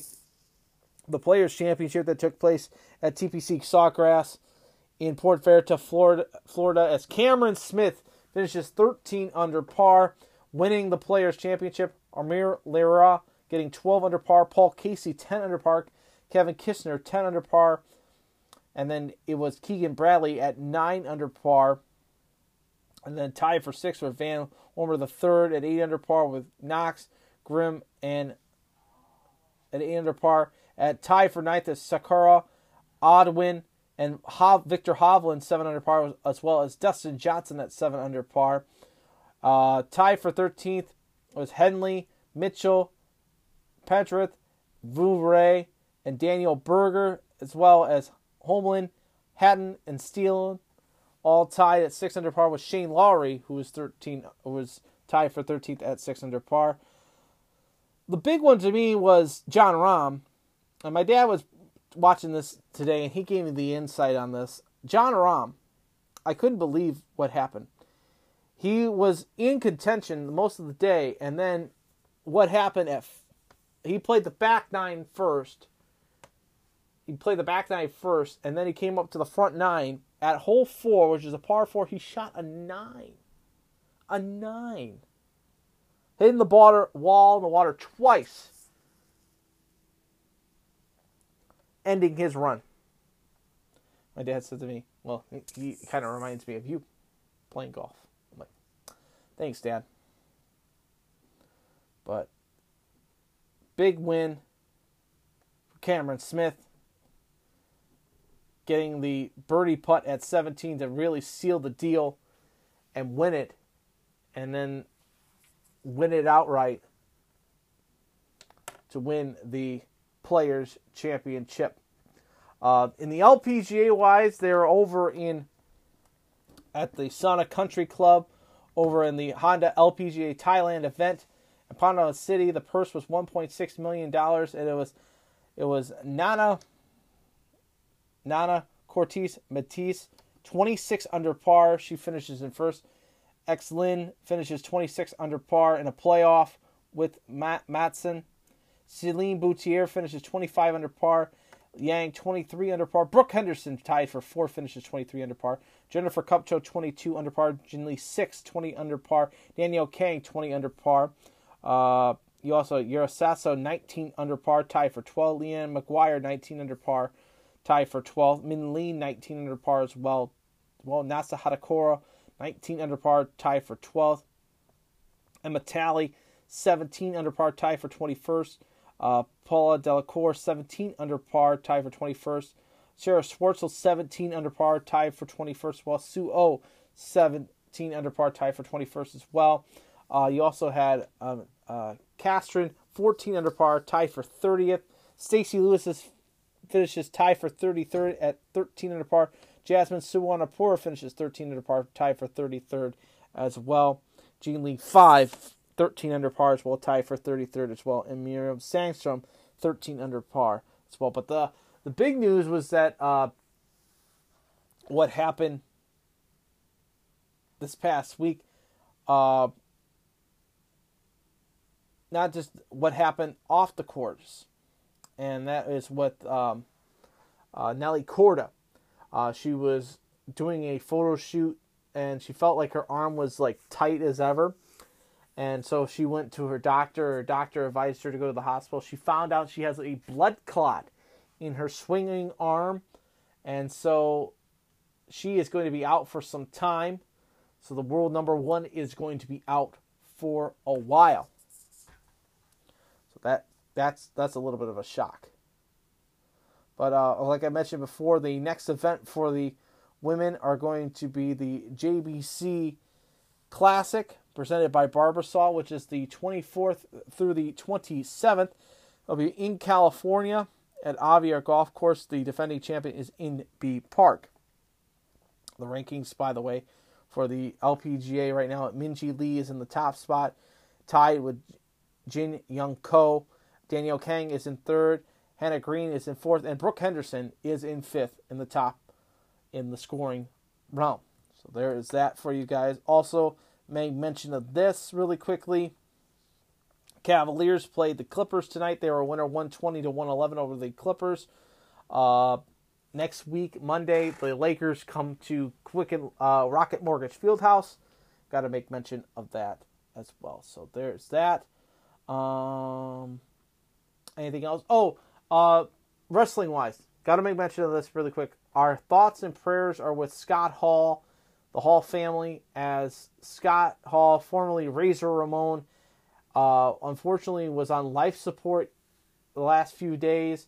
He was taken off life support this morning by his family and unfortunately did not survive it. And Scott Hall has passed on from us from WWE. So Scott Hall was 63 years old and is dead at the age of 63. Also, our thoughts and prayers are with Big E right now, as Big E suffered a broken neck during the show on Friday Night SmackDown, as he took basically a belly-to-belly suplex off the top of his head, landed and was carted off, was taken to a local hospital and found out that he had a broken neck. He is in hospital right now, and we'll see how it all shakes out with that as well too. I like the WWE is safety concerns with regarding of that. They did a fantastic job with that, so perfect with that. So that's all the other sports that is happening around the sports world, as you are listening to All Andy Alford tonight right here on the Anchor Network, whether it be on iTunes, Spotify, Google Podcasts, Pocket Casts, Bleaker, Stitcher, however you're listening, wherever and however you're listening.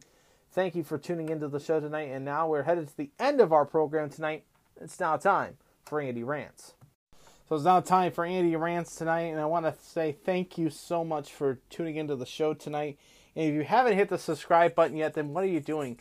Hit the subscribe button. We do podcasts each week right here on All Andy Alford. So I want to give you a health update on myself. I had surgery on Friday to remove a wisdom tooth as well as a molar from the back that was causing discomfort in yours truly. The dentist, Dr. Fisher from Dr. Fisher's office over there in Oregon, not in Oregon, but in Rossford, Ohio. By the way, call them 419-666-3327. It's drfisher.dentist.com. Go visit them. And they fixed my smile. They could fix yours in half the time, by the way. They recommended me to get that tooth removed because it was going to cost me almost like $2,000 just to save the tooth. So I decided just to pull it. So I've had stitches. It was the first time ever that it was my first ever surgery. So I was totally knocked out. Given an IV, put on a heart monitor. I was apparently a chatty Cathy the entire time on the way home. So yeah, that was. I'm in somewhat of I'm not in pain as much. It's just annoying pain that it's there. They're dissolvable stitches, but been keeping my mouth clean, keeping it hydrated, making sure that nothing gets in there, and so keeping your thoughts and prayers with yours truly with regarding of my healing process and everything like that. And I'm hoping that it doesn't put a damper on the festivities going forward. This week we're my wife, I almost didn't say my fiance, but my wife and her friends, we're going to be headed up to Frankenmuth, Michigan this upcoming week, so keep your thoughts and prayers and safe travels. Wednesday into Thursday, yes, I'll be up there in Frankenmuth on St. Patrick's Day. It'll be the first time ever for that, so I'm looking forward to that. So yeah, me and Amanda are doing fantastic. Dad's doing all right, Mom's doing all right, my sister's doing fine. So there's the family update. So yeah, it's time for Andy Rants tonight. And when is it enough, my friends? The past few weeks have really put dampers on sports regarding of yours truly. With regarding of last week,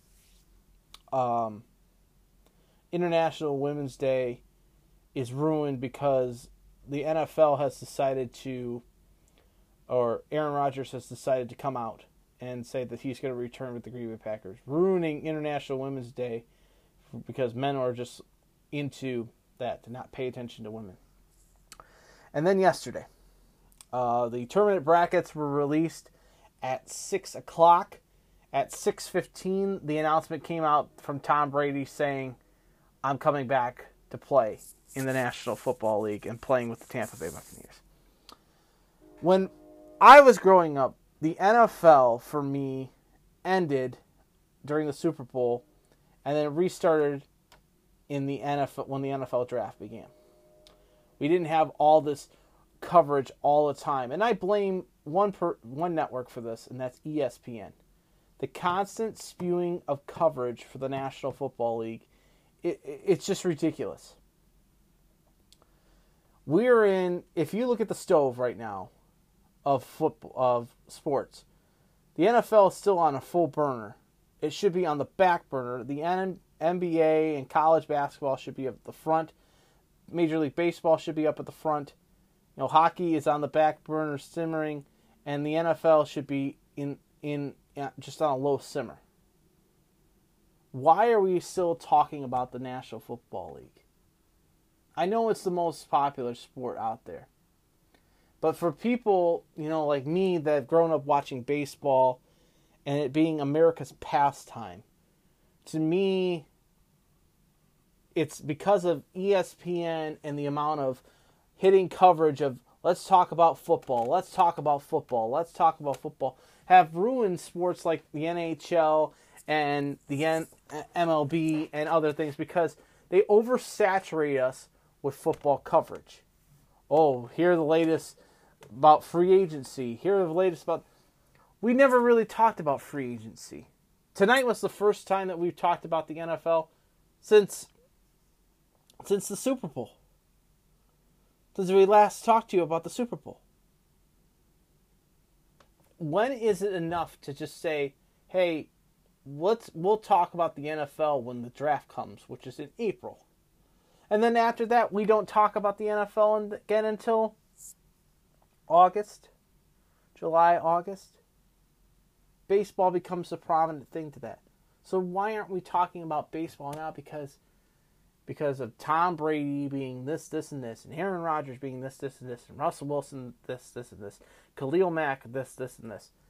Look, the NFL, in my opinion, and we're going to continue to talk about this on the show, the NFL is becoming oversaturated with television coverage. And it's becoming, and we're being drowned by the NFL. The NFL needs to pull back and say, you know what? We don't need to have all this coverage. We don't need all this coverage. We have round-the-clock coverage with the NFL Network. If you want the NFL, watch it there. I wish ESPN would stop covering that. We don't stop covering it once the draft happens.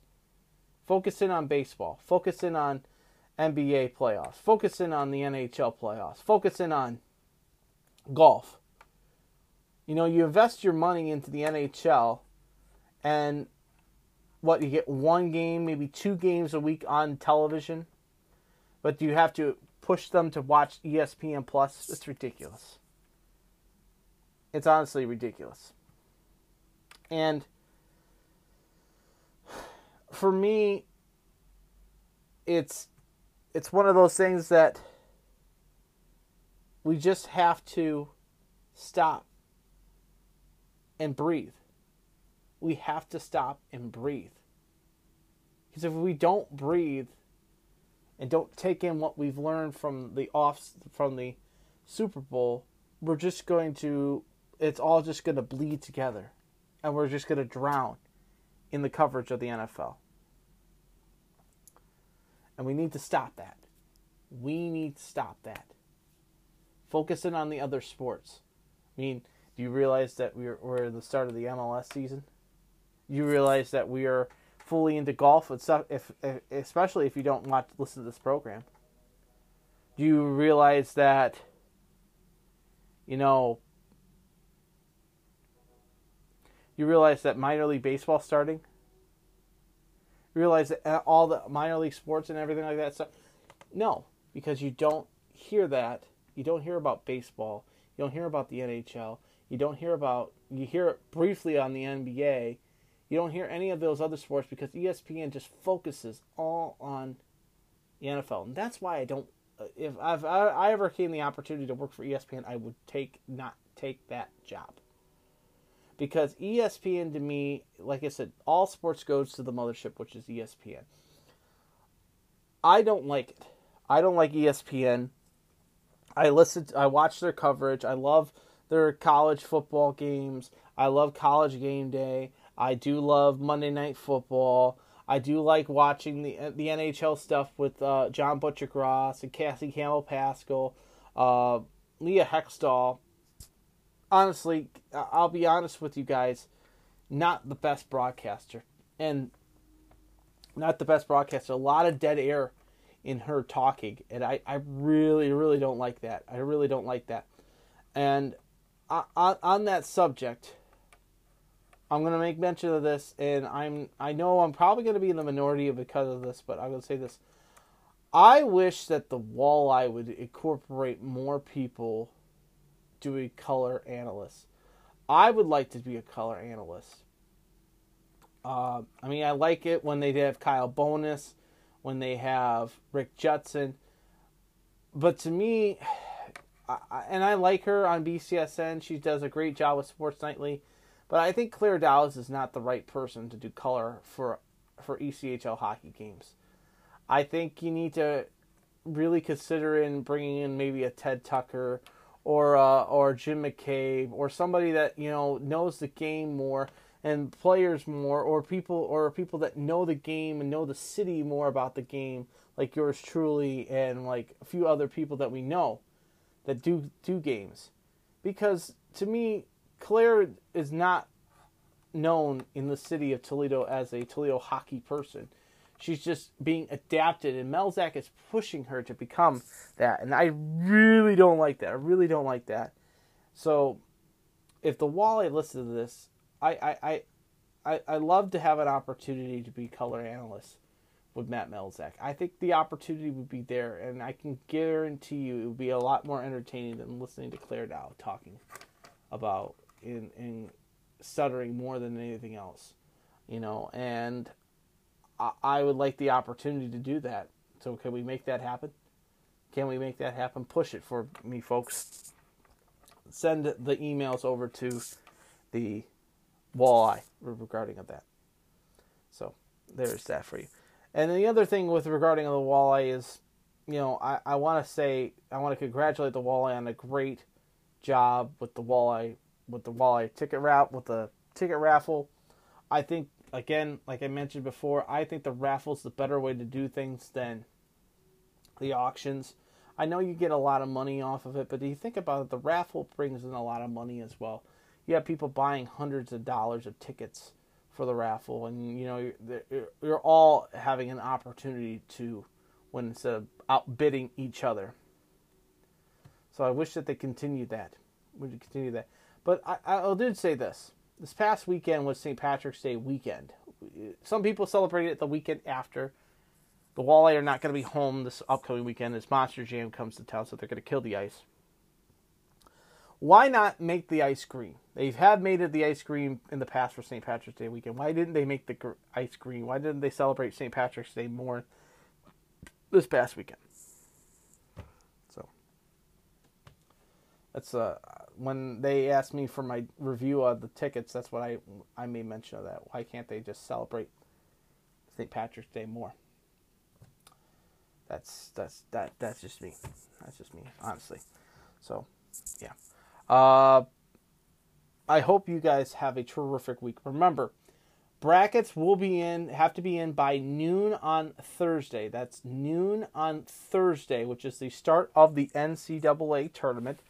Good luck to all those that are entered into it. Remember, if you can't enter it by having your ESPN app open up, you can open up the ESPN app and open it up to the pages, to the page, the tournament challenge, and then you would make your bracket and then submit it to our group, which is the AAA Challenge 2022. It's AAA, 3 capital A's, Challenge 2022.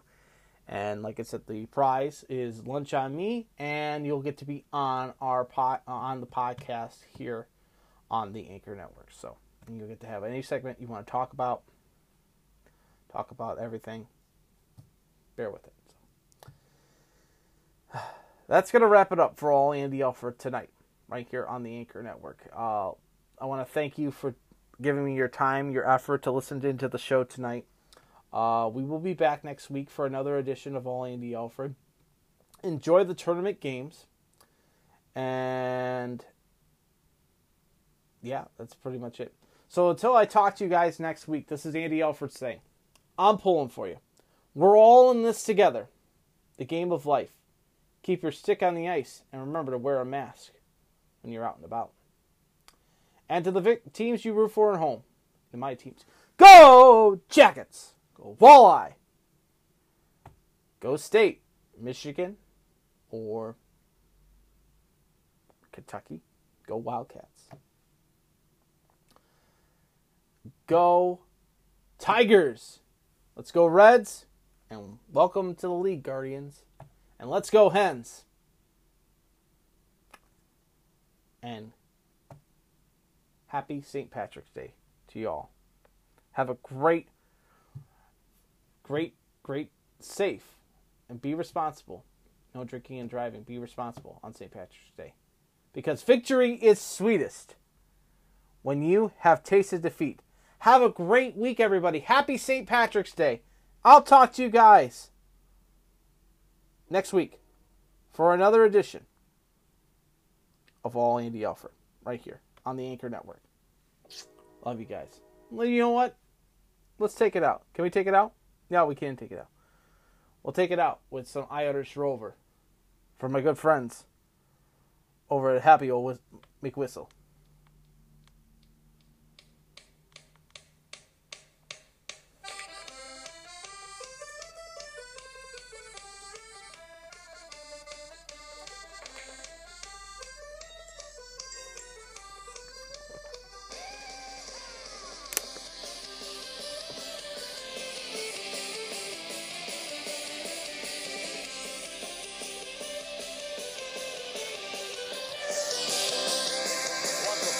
July 1806, we set sail from the sweet Gulf of God.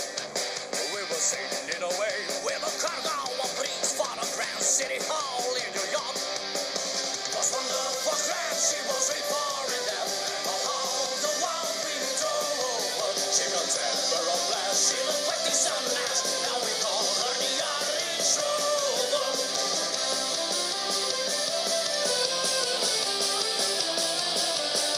This has been a presentation of the All Andy Alford Network, powered by Anchor. You've been listening to Andy tonight on the plethora of platforms with the Anchor Network, whether it be on Apple, Google Podcasts, Spotify, Stitcher, and Bleaker. However you listen, wherever and whenever you're listening. Thank you again for tuning into the show tonight. You could be a part of our show by following us on Twitter. It is at AllAndyAlford, as well as Facebook.com/AllAndyAlford. The podcast is performed each week right here on the Anchor Network.